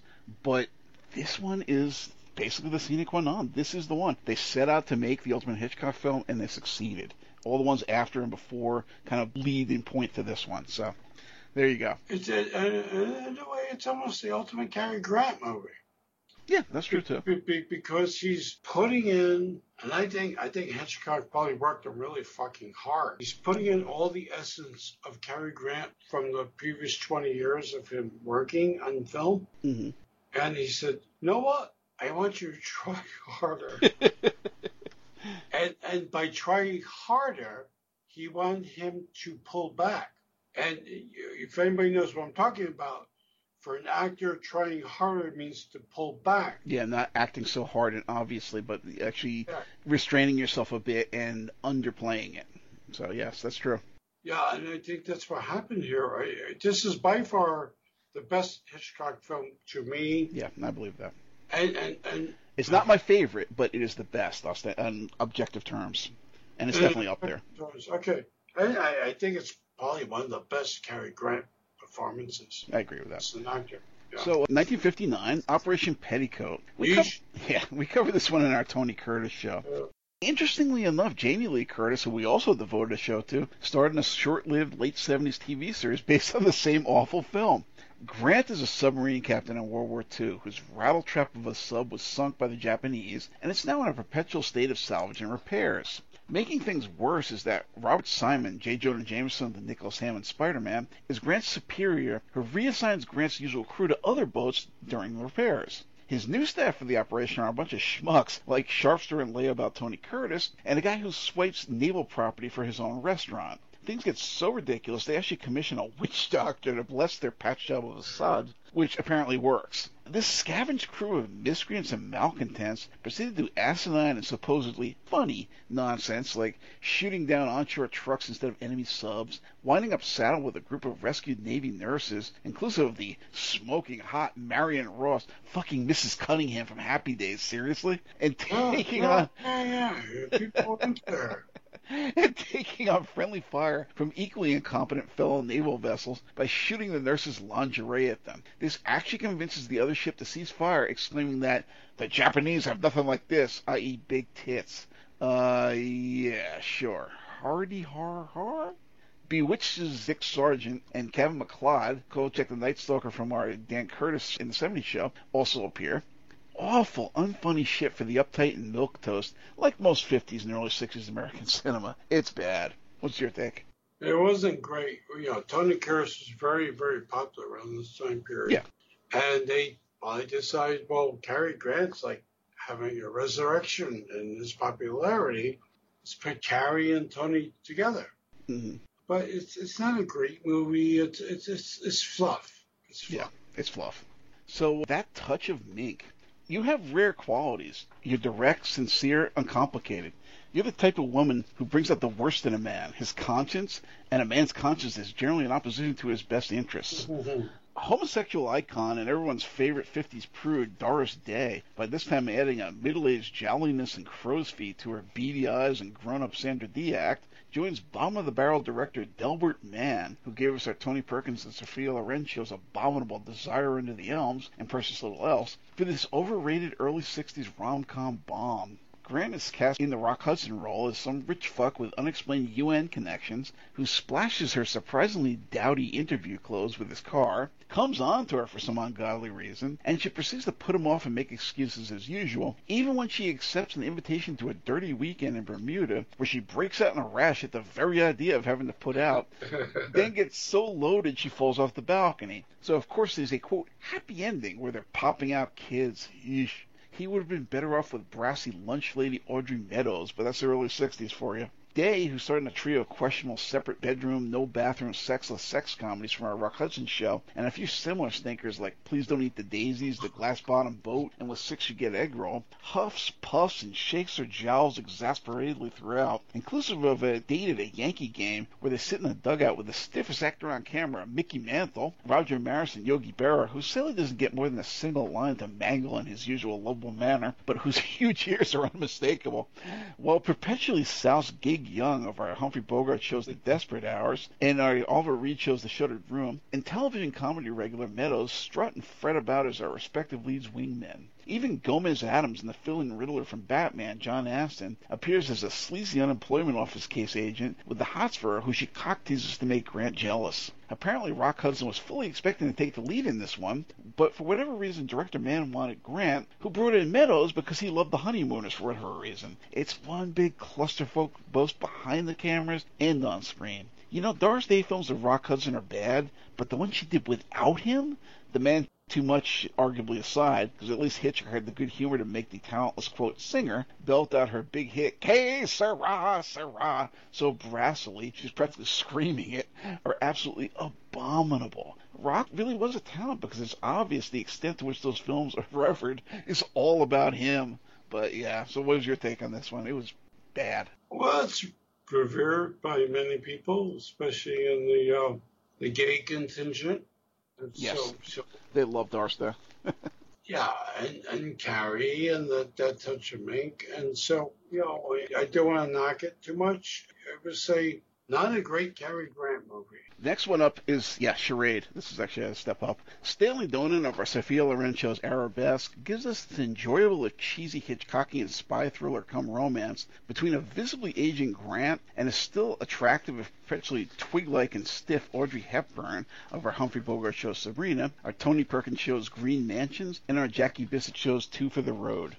Much is made of their age discrepancy, though she was in her 30s at the time, nowhere near as horribly mismatched as she was with Bogey and that other geriatric fella in Sabrina. In an opener strangely reminiscent of our David Hemming show's Fragment of Fear, Hepburn finds herself gaslighted on a conspiratorial scale. She finds her place ransacked. She discovers her estranged husband has multiple passports under different names. He's also been murdered, and now she's being stalked by a group of weirdos who want the money he apparently stole. Apparently on her side are the suave Grant, a rando who aids her out of seeming gallantry, and G-Man Walter Matthau, while the cruel stalkers include drawling hillbilly James Coburn of our Steve McQueen show's Magnificent Seven, Hell is for Heroes and The Great Escape, our Richard Burton show's Candy, our Richard Benjamin and Tony Perkins show's Last of Sheila, our Sophia Loren show's Firepower, our Michael Crichton show's Looker, and our Whoopi Goldberg show's Sister Act 2, and metal claw-handed George Kennedy of our Charles Bronson and Donald Sutherland show's Dirty Dozen, our Tony Curtis shows Boston Strangler, our Clint Eastwood shows Thunderbolt and Lightfoot, and the Airport films reviewed over at thirdeyecinema.wordpress.com, and Nico Mastarakis' Nightmare at Noon from my interview with Nico at Third Eye Cinema. Needless to say, all is not as it seems. Matthau, who'd go on to much better work in later films like our Joe Don Baker show's Charlie Varick, Taking of Pelham 123, The Laughing Policeman, and Hopscotch, gives his most disinvested performance on record, cartoonishly repeating the line, "They left me there," at least 6 times in less than a minute, with decidedly flattened affect out of the corner of his mouth. It's actually one of the worst Tenenbaum performances ever caught on film in a major Hollywood motion picture. It's that bad. About the closest thing outside of Brian De Palma, who we did a whole show on, to a Hitchcock film, this one is more cheesy, if entertaining American spy film than it is any sort of, quote, romance between the leads. But I have to say, if Hepburn was ever endearingly appealing, this is the one. She nibbles on Grant's neck and hangs all over him girlishly in quieter moments, and nearly belies the prudishness of her full-length burlap sack-sporting Rima the Jungle Girl of Green Mansions, with a, for someone as normally stiff as her, surprising authenticity in such moments. I was actually surprised. It's not the great film, but I did enjoy it. Well, one of the problems I always have with this movie is how ugly it fucking looks. It really looks terrible. Yeah, that's true. And I'm not sure what was going on with that. I mean, there are many stories that the producers or the production company wasn't who they said they were. And this thing was PD for a long, public domain for a long time. Yes, it was. And it was like, it looks like shit. And there's no reason why a movie with this kind of cast should look like shit. Well, I think they cleaned it up a bit because I think it was on Criterion now or something like that. Which, Oh yeah, well recently very recently, yes. very recently they cleaned it up. They probably figured out who owned it. Truthfully, Charade is a very interesting film because Cary's older, silvery hair now, and I've never been warm to Hepburn. It kind of worked. Yeah, I mean, this is probably her most winning performance. Yeah, and then we have the oddball characters of Matthau and Coburn and Kennedy as the villains, shall we say. And, well, they're interesting fucking characters. Come on, Kenny's running with a metal claw, and Cobra's doing pretending he's like, yeah, I'm a hillbilly from Texas or whatever. It's ridiculous, but it's amusing. It's weird stuff. It's weird stuff. Yeah, this is from a director Singing in the Rain. So okay, whatever. I just wish the movie was better, but it's not. Yeah, no, it's not a great film, but for what it is, I was walking out oh god, this is gonna suck. I'm like, you know what? I kind of liked it for what it is. So, anyway. So, Cary, this is, what was that year? That was 1963, so you already saw there was a gap. He kind of shuts himself down and doesn't do much. Actually, his last film was 3 years later, 1966, Walk, Don't Run. I came about sharing the apartment, but you're a man. Yes, I suppose so. I prefer sharing an apartment with a woman. So do I. Your wife is broad-minded, but other people might not understand. You're married? I think you might have told me. Why? What did you have in mind? For his final film, Grant tries to bring a very 50s Rock Hudson, Tony Curtis-style comedy, and we did shows on both of them, to the height of the swinging 60s to a decidedly mixed result, and that's being generous. Grant is supposed to be some rich businessman in Tokyo for a conference or some such. Unfortunately, all the hotels are booked up because whatever genius set this up decided to hold it during the Tokyo Olympics. He hears someone is looking for a roommate, so he drops by the place, currently rented by exploitation regular Samantha Egger of everything from Cronenberg's The Brood and the Uncanny, Armando Crispino's Etruscan Kills Again, Curtains, The Exterminator, and Demonoid. Hell, she was even in David Heavener's Raging Cajun, and you can hear all about that in my career-spanning interview with Heavener over at Third Eye Cinema. Apparently she was looking for a female roomie despite not specifying that in the ad, but she managed to fast-talk his way into a deal. Unfortunately, she's got a real pole up her ass and lays down all sorts of anal-retentive rules and an OCD schedule for bathroom usage, cleaning duties, etc. Making this worse is his meeting, and despite the guy being a total dick to him, subletting half of his half of the tiny apartment to architect and Olympic contender Jim Hutton, TV's Hillary Queen, and co-star of Don't Be Afraid of the Dark and Psychic Killer, and I reviewed Psychic Killer over at Third Eye too, and father of Nero Wolfe's Archie Goodwin, Timothy Hutton. Did they actually have a power walking event? Because that's what he's there for. The usual prudish Doris Day, Frankie and Annette, Sally Field Gidget film, quote, sex comedy nonsense ensues, and for some reason Grant drops his whole reason for being in Japan and decides to play matchmaker between these two, despite both being amazingly unappealing emotional basket cases with nothing whatsoever in common, actually do wind up together somehow. Miko Taka of the David Niven Paper Tiger and John Frankenheimer's The Challenge is the attractive co-worker who Egger carpools with. I like her sticking her tongue out at grouchy Grant early on. And George Takei is the bemused and overly friendly police sergeant who they report their, quote, scandalous indiscretion of cohabitation to. But it's like our Elvis film show's Double Trouble minus the spy spoof elements, an extremely anachronistic and ill-fitting attempt to marry mod, late 60s youth culture, with an outdated, safe, double beds without a toilet 50s moral sensibility. Harmless, but utterly ridiculous and not very winning. Is anyone really surprised this was also the final film of director Charles Walters, whose most questionably notable work was our Frank Sinatra show's High Society? Yeah, it ended a lot of careers, and that should say something right there. What was your take? What was the last film that Cary did, yeah. Cary Grant's career before he became a Fabergé. Yes, that's it. He was hucking perfume and shit. Yep. Yeah, he was a Fabergé spokesperson. So, yeah, this is... Yeah, everybody goes out on a note. James Cagney went out on a note.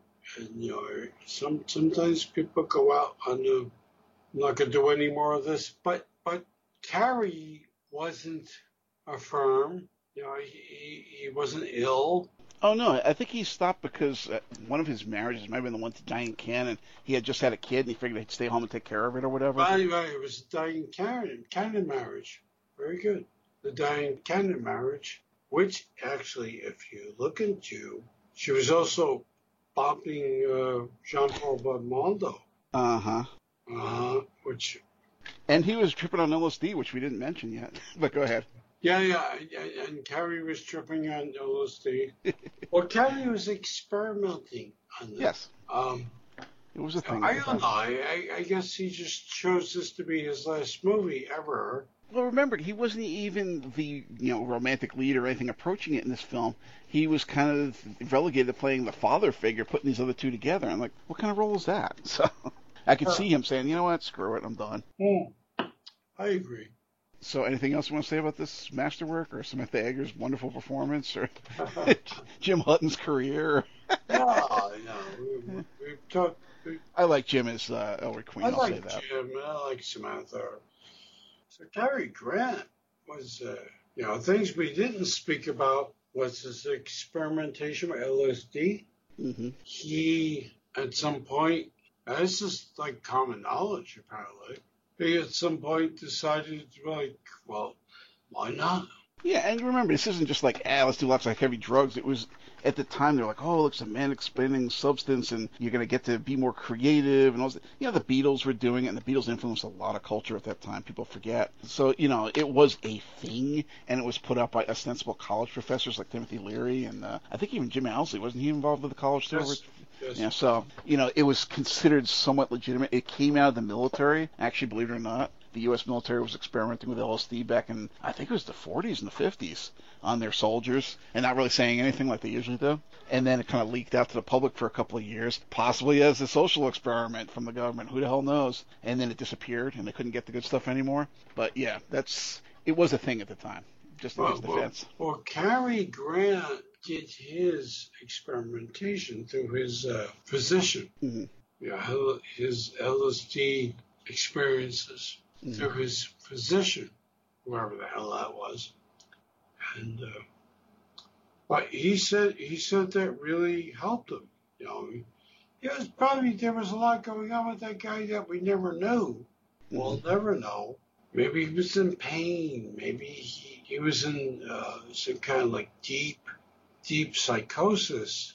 Yeah, it might have been a psychological thing, Remember Primal Scream Therapy came out at the time? Right. Yeah, John Lennon putting out songs like Mother and Cold Turkey.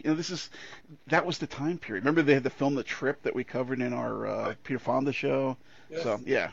So he did this, and he unabashedly would, okay, I did this, and, let's move on. So, yeah. Or even The Mask, if you've seen that film. That was also about them tripping on LSD with the help of a physician. I respect him a lot for coming out and saying, I did this, and, blah, blah, blah. A lot of people wouldn't do that. Yeah, I mean, it wasn't like, oh, I'm so ashamed, I'm so horrible. No, I didn't ruin my life with it. It was just like, okay, well, I did this, I tried it out, and whatever. This is what I'm doing. And like I said, there's something to respect there. I mean, not if you're just like a shameless piece of crap like 45 there, but, you don't have to be embarrassed by every goddamn thing you do like people like to do all the time. Oh, got to put you on public trial because you did this or you said that. Or who cares? Own up to it, and there you go, take responsibility and move on. And I don't think, like I said, it wasn't just like, I'm going to shoot heroin. No, he was trying to do something there. People were trying to do this in society back then. Yeah. No, he was trying to find something. There was something going on within himself that he couldn't figure out what was going on. And so probably was suggested he try this to answer the questions. Anyway, that's our Cary Grant show. Thank you so much for listening. Yes. So thanks for joining us tonight. We hope you enjoy our Lord Drawing Room Chat on Cary Grant. Next time, we will be starting off season 14, I believe, with Peter Wingard. Yes. Unfortunately, it'll probably be a shorter show if you guys are into these longer ones like this where they have a long career, because he only did a couple of movies, some of which were actually more like walk-ons. And he had 2 TV series, Department S and the related Jason King. And then he would pop up in things like, the Hellfire Club episodes of The Avengers, or, he was in The Baron. And so we'll touch on a lot of these shows that we had mentioned in our British Cult TV show and probably our Avengers show and things like that just along the way, because that's what he did. But it's not a long one. It's like when we keep talking about doing a Bruce Bruce Lee one, it's the same thing. There's not a lot of ground to cover, but he's an interesting guy, and I think we both like him a lot. Yes. So we'll get into that next time around. So if you'd like to contact us here, comments, suggestions, or you're a filmmaker, musician who'd like to join us in here, drop us a line on our Facebook page, facebook.com/WeirdScenes1, or our website, WeirdScenes1.wordpress.com. We're also at Twitter, at WeirdScenes1, and of course we're on Podbean, thirdeyecinema.podbean.com, and we are basically anywhere you find your favorite podcast, but I will name off iTunes and Spotify and Amazon Podcasts, all over the damn place. Just look us up under Third Eye Cinema, Weird Scenes Inside Goldmine Podcast. And if you are particular with the iTunes folks, you look us up under ID 5534-02044. That's basically it. You just look us up under Weird Scenes Inside the Goldmine, Third Eye Cinema Podcast. Weird Scenes Inside the Goldmine, brought to you by the new and improved Third Eye Cinema Weird Scenes Network, now on Podbean. So anything else you want to close out on? No. Thank you all for listening. And, Cary Grant, he was an icon of cinema. Oh, yeah. I think through our discussion tonight, if there's like one movie, it's North by Northwest. Yeah, that's definitely a good one. That's not only a good one, it's like, you guys gotta watch this. And then go backtrack or forward track, whatever you choose to decide. Yeah, I mean, I could just name off a couple of favorites. Like, I had mentioned the two that he did with Joan Bennett were both rather good, surprisingly so. Mm-hmm. Big Brown Eyes was one, and the other one was Wedding Present, which, who's ever heard of those two, but they're really worth checking out. Topper was not a great film, but he's fun in it, for sure. The Awful Truth, Bringing Up Baby, of course. Holiday was surprisingly enjoyable and had a good message besides. Hers Go Friday, of course, is a classic. Loads of fun. My Favorite Wife, The Philadelphia Story. Of course, all of his Hitchcock films, especially Notorious and North by Northwest. I mean, the guy did a lot of good films. Yes, there were a lot of stinkers in there, especially in the 50s, which we keep running into when we do anybody from the 50s. Sophia Loren, Tony Curtis, Rock Hudson. There's a lot of garbage that came out then. But there was also good stuff. And, we covered all that stuff tonight, and hopefully you will enjoy this and appreciate it and understand where we're coming from with a lot of stuff that we throw out as zingers, because that was really a rough decade. And the boulderization and the tampering of Hollywood and this faux morality of the Hays Code and society at the time is just repugnant. And we do not want to go back there again. And unfortunately, some people are trying to drag us back there. So do your best, vote, and make sure they do not get into office. Fight them in the streets with protests and complaints and letter writing, whatever else you got to do, and just make sure that we can stay in a free and open culture as opposed to some of the crap that we lived through back in the 50s, apparently. As these shows make apparent. So anyway, again, thanks again for joining us, and we will return soon. So, anything else you want to say to close out, or are you good? No, we will return soon with Peter Wingard, and thank you for listening. Everything my partner has said is true. Hey, you know what? Cary Grant is a name for, I guess, a name associated with the old style Hollywood, but he's done some good movies, really good movies, and we covered the good movies as well as the not so good movies tonight, and that's what makes listening to our show so much fun. Yeah, because I still think that if he had, because obviously he started earlier, yes, but if he had continued his career into the 70s like Rock Hudson did, you would have seen some really interesting stuff out of him, especially since, as far as I know, Rock wasn't going around like, hey, you know what, I'm tripping on acid, let me get mod, and Cary was trying to do that. So it's very possible that we would have seen some stuff like we mentioned in our Rock Hudson show towards the end, which was some of his most interesting work, to be honest. The fact that he cut off in 66, or really, if you skip that one film, even 3 years earlier than that, it's a shame in a way. But then again, it's a good point. That's a good thing you brought up, though, because if Cary decided to keep working, she could have very well have given us some interesting work as an actor. Yeah, I agree. Anyway, so that's our show, and we will see you next time. Yes. Peter Wingard. Yes, Jason King. And those of you who are X-Men fans, that's where they got Jason Wingard, the mastermind from the Hellfire Club from. So we will see you next time. Thank you all for listening very much. Thank you. That was a fun one.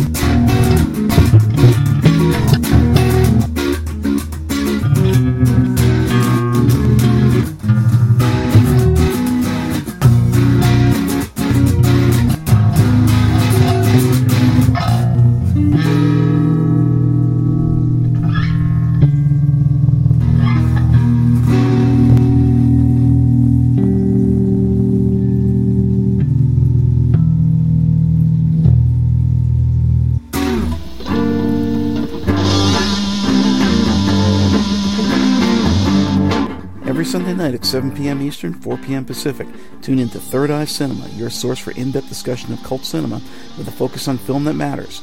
Cult, grindhouse, drive-in, independent, and underground film from the dawn of the talkies through the early 90s. This is a forum where we explore genre film and music from around the world, in-depth conversation and career analysis with directors, actors, and musicians, and open discussion on films that matter, those that fall outside the mainstream corporate film by boardroom committee. These are the province of the auteur, the visionary, the dreamer, the outsider. None of that dreck that passes for mainstream film these days. This is all about the glory days of independent cinema from all over the world, any of the hotbeds of obscure, oddball, or generally wild cinema available on DVD from the dawn of the medium to this very day. Join us as we delve deep into the cinematic netherworld here on Third Eye Cinema, Sundays at 7 p.m. Eastern, 4 p.m. Pacific, on the Big Papa Online Network on Blog Talk Radio. What is At Eye Level? A reductio ad absurdum look at the headlines, from politics to pop culture, from the corporate to the individual. Every Monday at 6 p.m. Eastern, we take a not-so-serious look at the serious issues of the day. Whether it's politics, economics, social issues, music, or old movies and TV shows, we discuss everything the corporate media overlooks while making you laugh at the absurdity of it all. Hell, you gotta have a sense of humor about life. Just look at the headlines. So join me, Matt G. And me, Doc Savage. Every Monday at 6 p.m. Eastern as we navigate the sea of trolls, talking points, and trickery. And try to figure out a way to be there when tomorrow comes. At Eye Level, bringing more to you. Only on the Big Papa Network on Blog Talk Radio.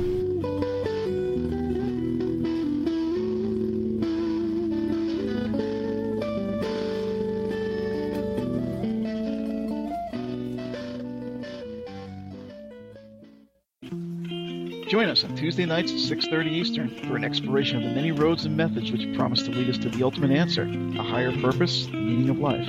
I'm just like a lot of you, a middle-aged mom with piles of laundry and a meditation practice. I've been down many roads to get where I am today, and my journey is far from finished. But I'd like to share my experience and hard-earned wisdom with you. So what is it about women and spirituality? It seems like we're always the first to try out something new. Christianity was spread in large part by wealthy women. And where would Uncle Al be without his Scarlet Women? Who is by and far the largest audience of New Age alternative spirituality? What is it about us that always has us seeking? And why does it always seem that men tend to take over what we discover? Join us for a dialogue between two long-lost friends representing both the yin and yang aspects of the whole, each of whom have traveled multifarious paths all across the spectrum of spirituality. The dark side and the light, from the organized to the out of the way. This show is for all those frustrated in their quest who've been through various stops on the spectrum of spirituality and found them ultimately unfulfilling. Join us for some hard-earned lessons and thoughts on potential new directions and possible value in what inevitably fails in organized practice, but which may have some merit to the solo practitioner and fellow seekers of truth in this journey towards light. Moving towards life. Lessons in life and spirituality from an unconventional seeker. Bringing more to you, only here on the Big Papa Online Network. On Blog Talk Radio.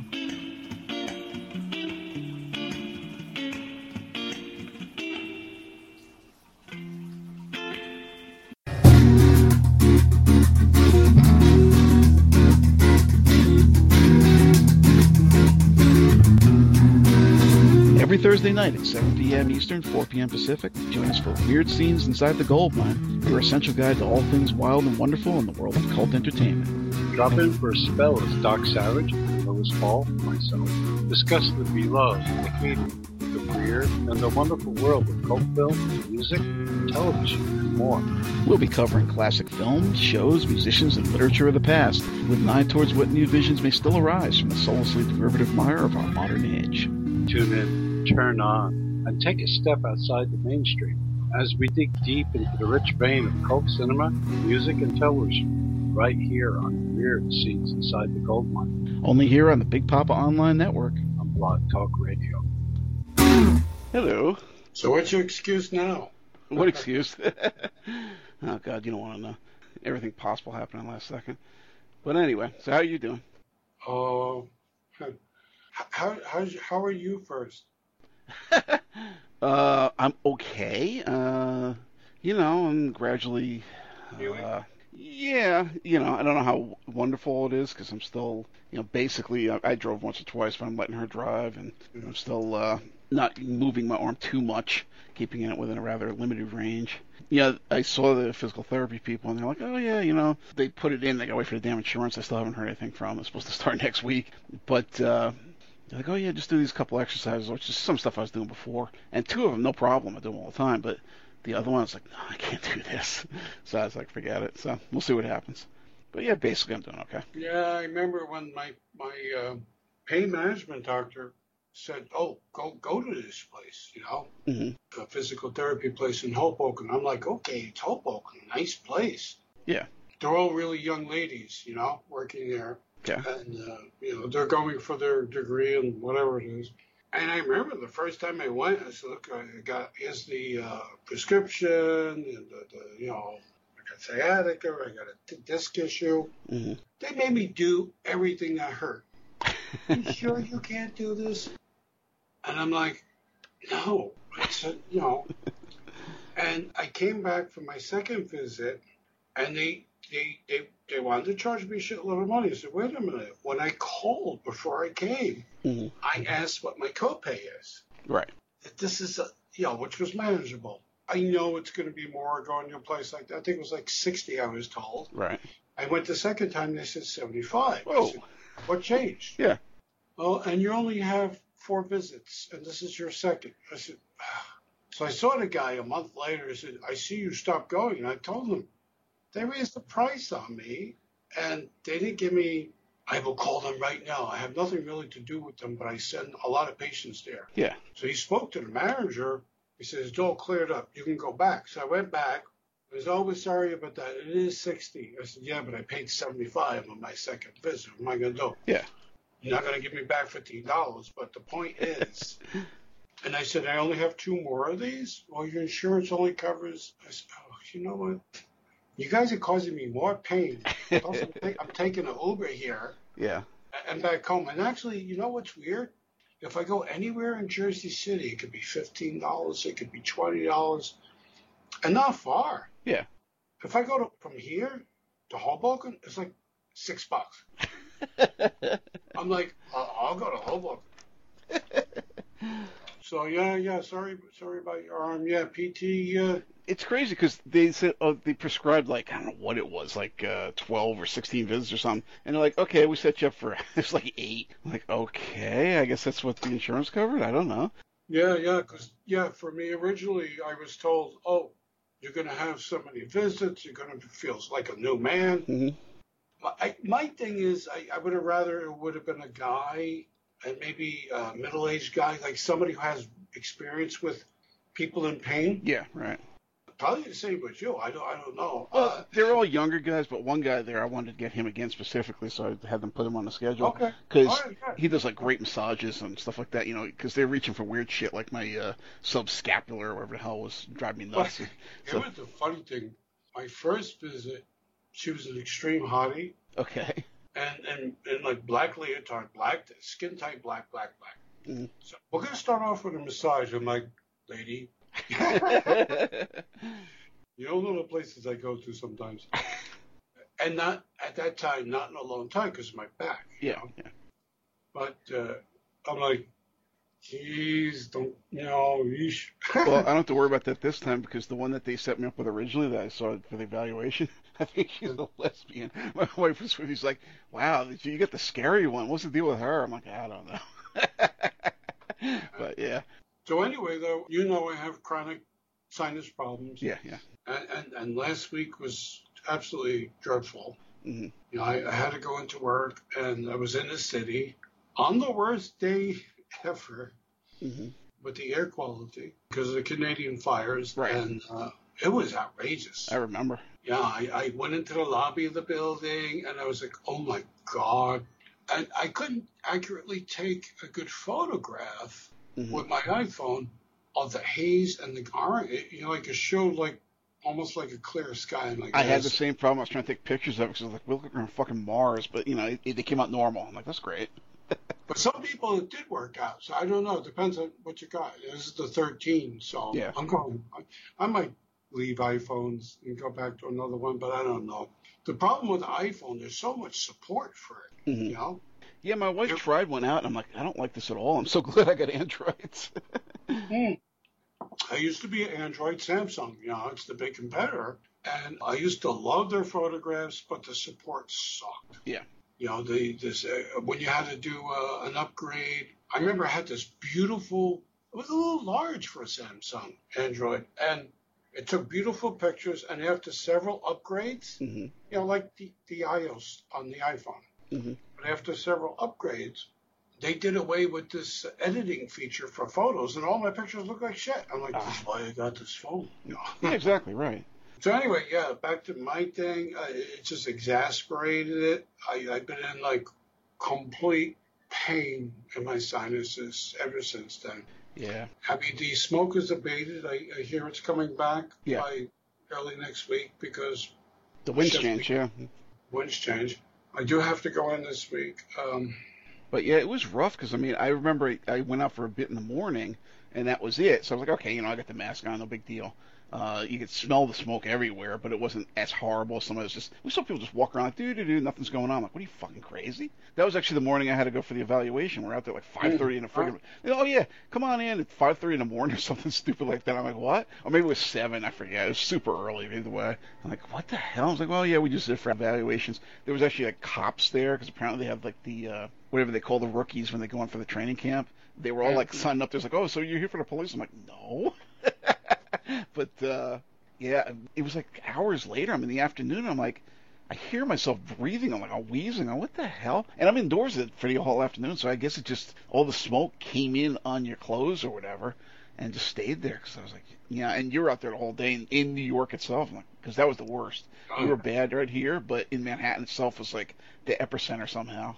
The deal with the winds or, the heat trap, whatever the hell kept it there, but oof. Yeah. When I got home, I even smelled it over here in Jersey City, and the next day, and then it abated. But like I said, there's a really good.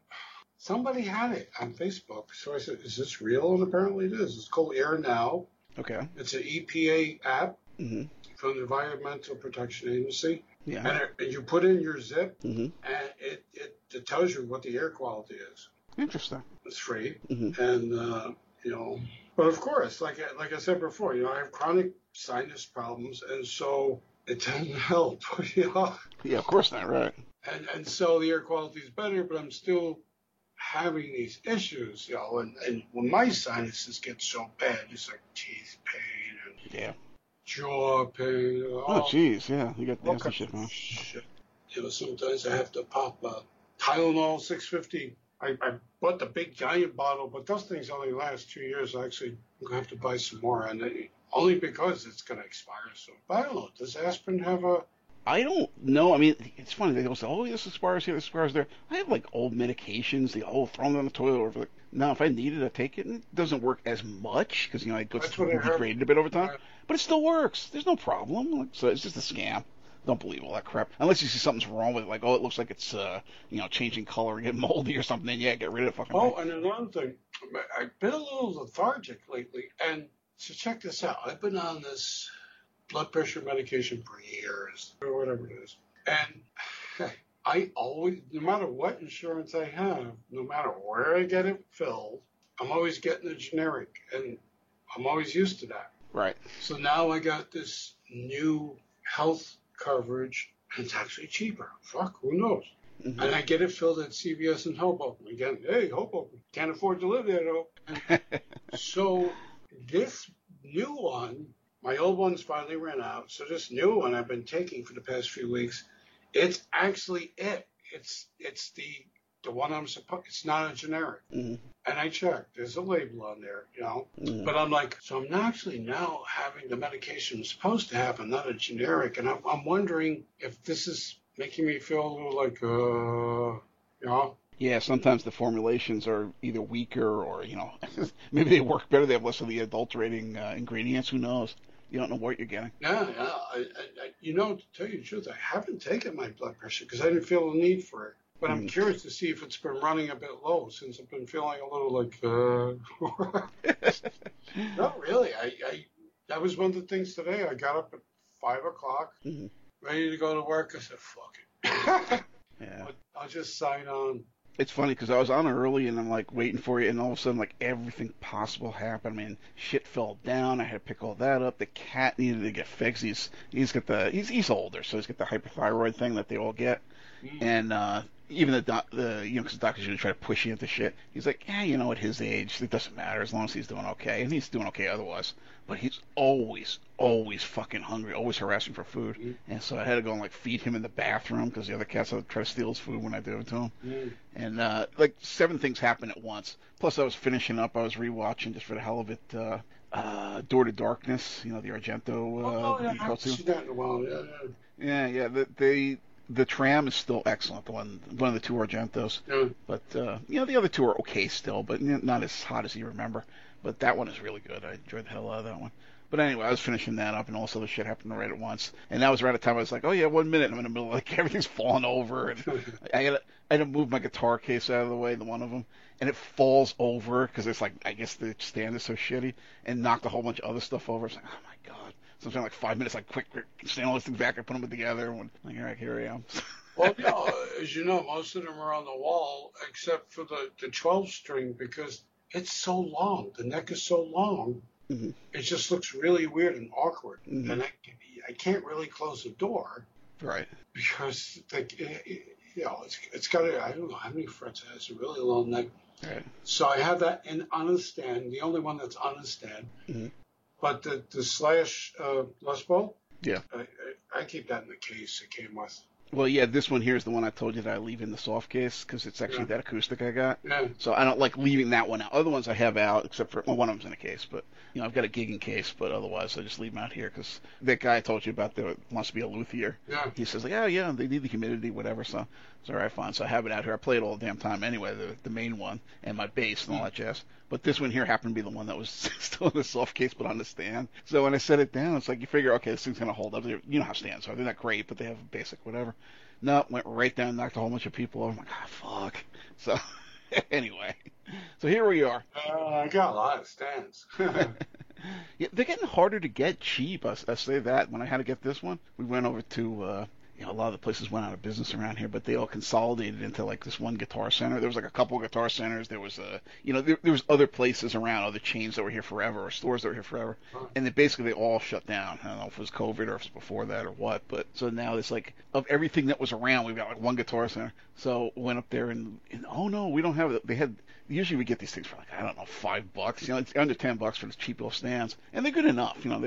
Yes, I got better ones in the past, but they're not bad. And no, they only have ones that are like 3 times or 4 times the price. I'm like, it's not worth it for a goddamn stand. I'm just sitting around the house. I'm not gigging with it. So, we had to order it online through them, have it shipped to there, and then Amazon didn't have it? Yeah, they might have had something similar, but I knew this kind of stand because I've been using them for a while. Okay. I've got a couple different ones, but this one is like the cheaper one they started doing later on. I'm like, yeah, fine. When you pay like $5 for the damn thing and it's still metal, it still holds up. I'm like, yeah, fine, it's good enough. I have no money for another instrument, and right now I don't have the inclination for another instrument. But I noticed that all these guys, Sweetwater, Downs, they have some nice stuff. I take a look now and then, They have some nice stuff, but nothing's in stock. It's like COVID times, Yeah. Nothing is in stock. Yep. And anything that's in stock will ship from, are you ready? Where? The Guitar Center. So I'm like, wait a minute, that's Sweetwater. How is it coming from the Guitar Center? I don't even really like Guitar Center. I mean, I used to go there sometimes to get some work done, but, like when they had a refret or whatever the hell's going on, tune it up or whatever. When they redid the necks, basically, whatever the hell they call it, intoning it. But it's like, I like to use people like Musician's Friend. They're so much better. And if something comes busted, like you had that problem with Sweetwater, no problem. They just send another one out to you, no big deal. Yeah, don't even bother sending it back, or they pay the post or whatever. What did I buy from Musician's Friend? A couple of years ago, I bought something, and it shipped from the Guitar Center. Unbelievable. Yeah, like the Asian guy I've been dealing with says, we don't have one here, but it's going to ship from this place in Paramus. I'm like, okay. I don't understand. It's like they bought everybody out. There was chains and stores that have been in this area since I was a child. I mean, probably before I was born. And every one of them, basically, other than one, has gone under. I'm like, they're all just got subsumed by this fucking Guitar Center. And there was 3 of those in the area for a while, and it went down to 1. I'm like, what the hell? So I don't know. I hate this monopoly shit.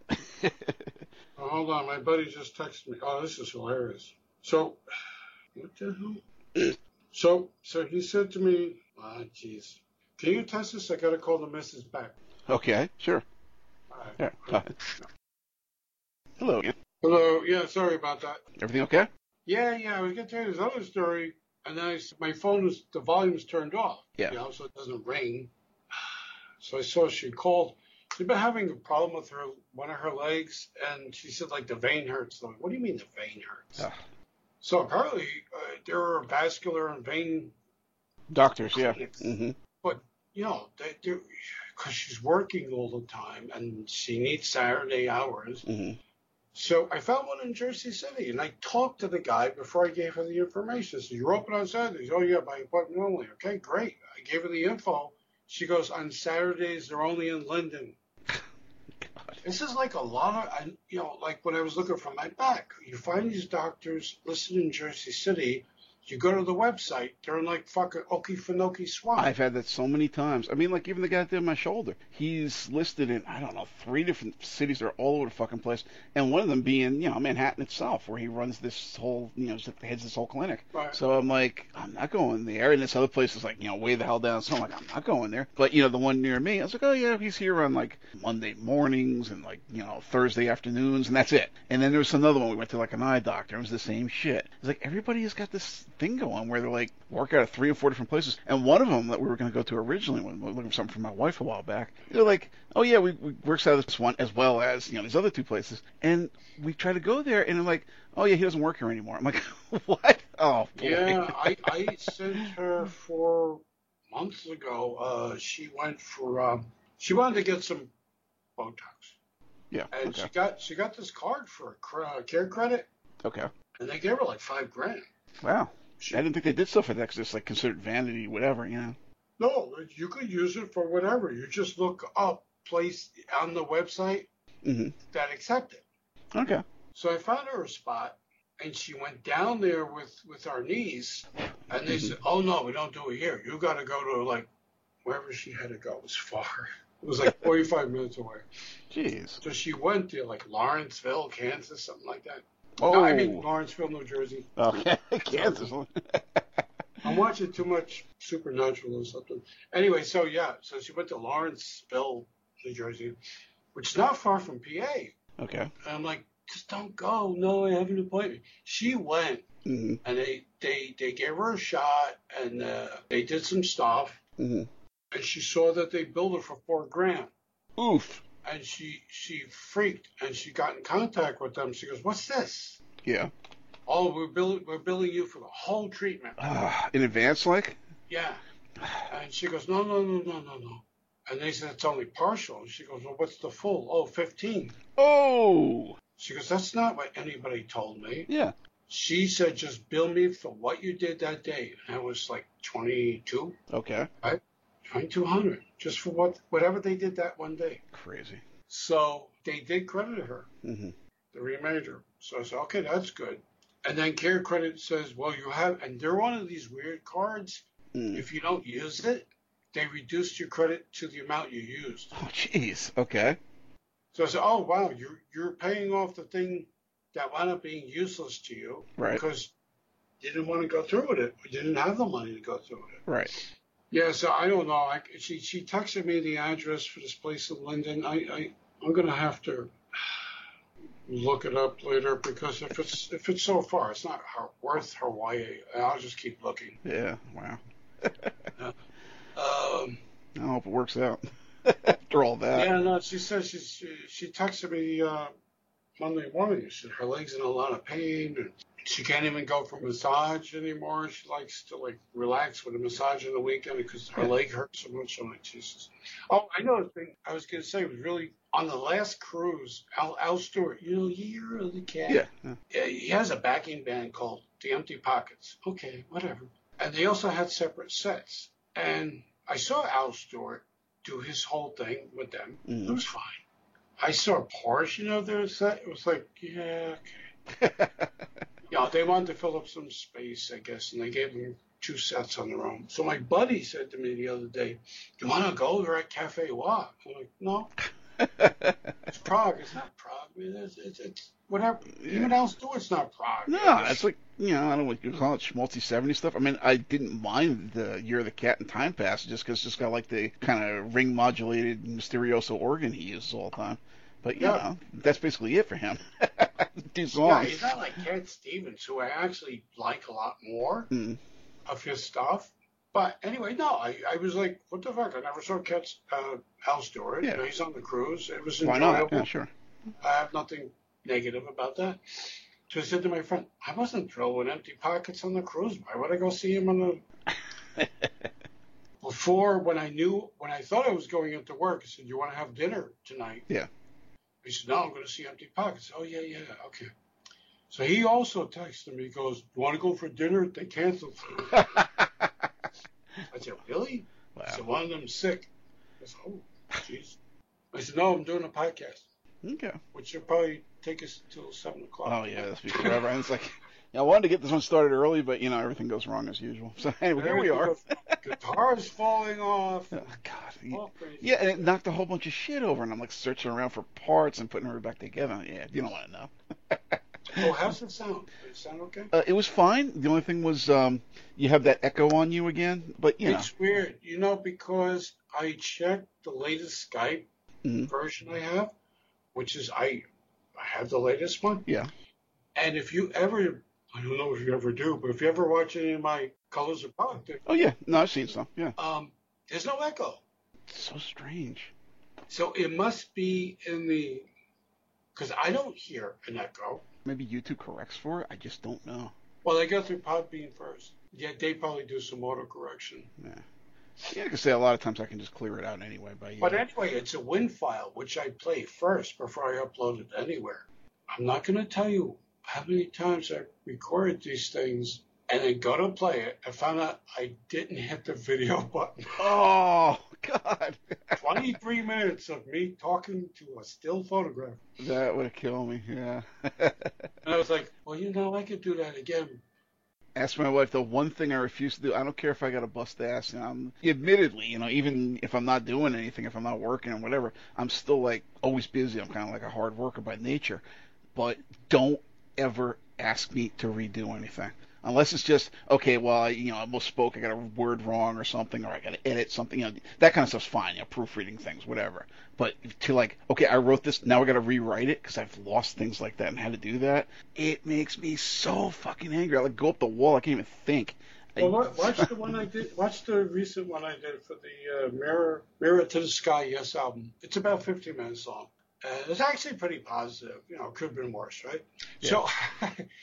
About halfway through it, I thought in my mind I was saying Mirror to the Stars, which I get it, the Roger Dean cover. Right. And I auto-corrected myself midway through. Oh, did I say Mirror to the Stars? I meant the sky. Right. And I said, fuck it. It's all, you know. Yeah, who cares? Whatever. So Podbean removed my thing because I said, fuck it. Seriously? Yeah. But YouTube let it go. And it was already uploaded to YouTube. That's unbelievable. I mean, maybe it's some kind of YouTube regulation. I don't know. No, YouTube let it go. I don't understand that because obviously we're on Podbean and they sure as fuck don't censor me. I wouldn't tolerate that. Happened, and then Facebook caught the Podbean one. Yeah. But Podbean already took it down. I'm like, I don't care. Facebook says you cannot do it. You violated our community. Oh, God. You know. Did you see that I got one? Oh, man, you don't know about that. I was complaining about the other day.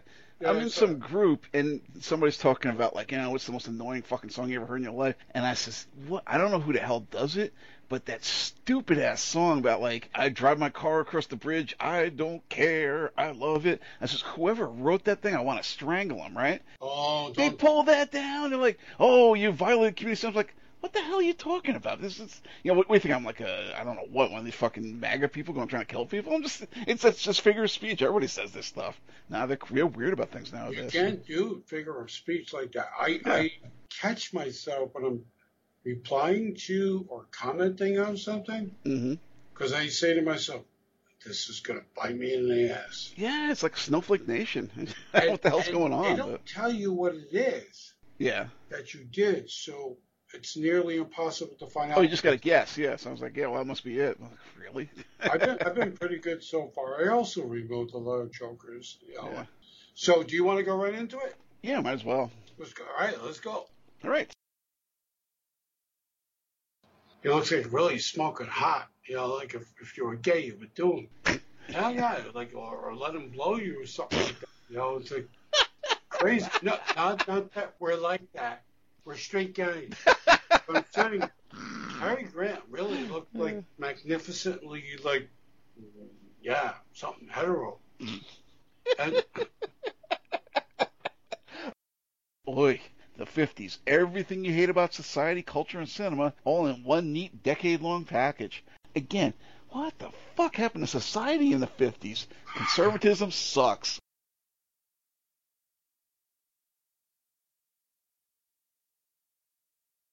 Understand where we're coming from with a lot of stuff that we throw out as zingers, because that was really a rough decade. And the boulderization and the tampering of Hollywood and this faux morality of the Hays Code and society at the time is just repugnant. And we do not want to go back there again. And unfortunately, some people are trying to drag us back there. So do your best, vote, and make sure they do not get into office. Fight them in the streets with protests and complaints and letter writing, whatever else you got to do. And just make sure that we can stay in a free and open culture as opposed to some of the crap that we lived through back in the 50s, apparently. As these shows make apparent.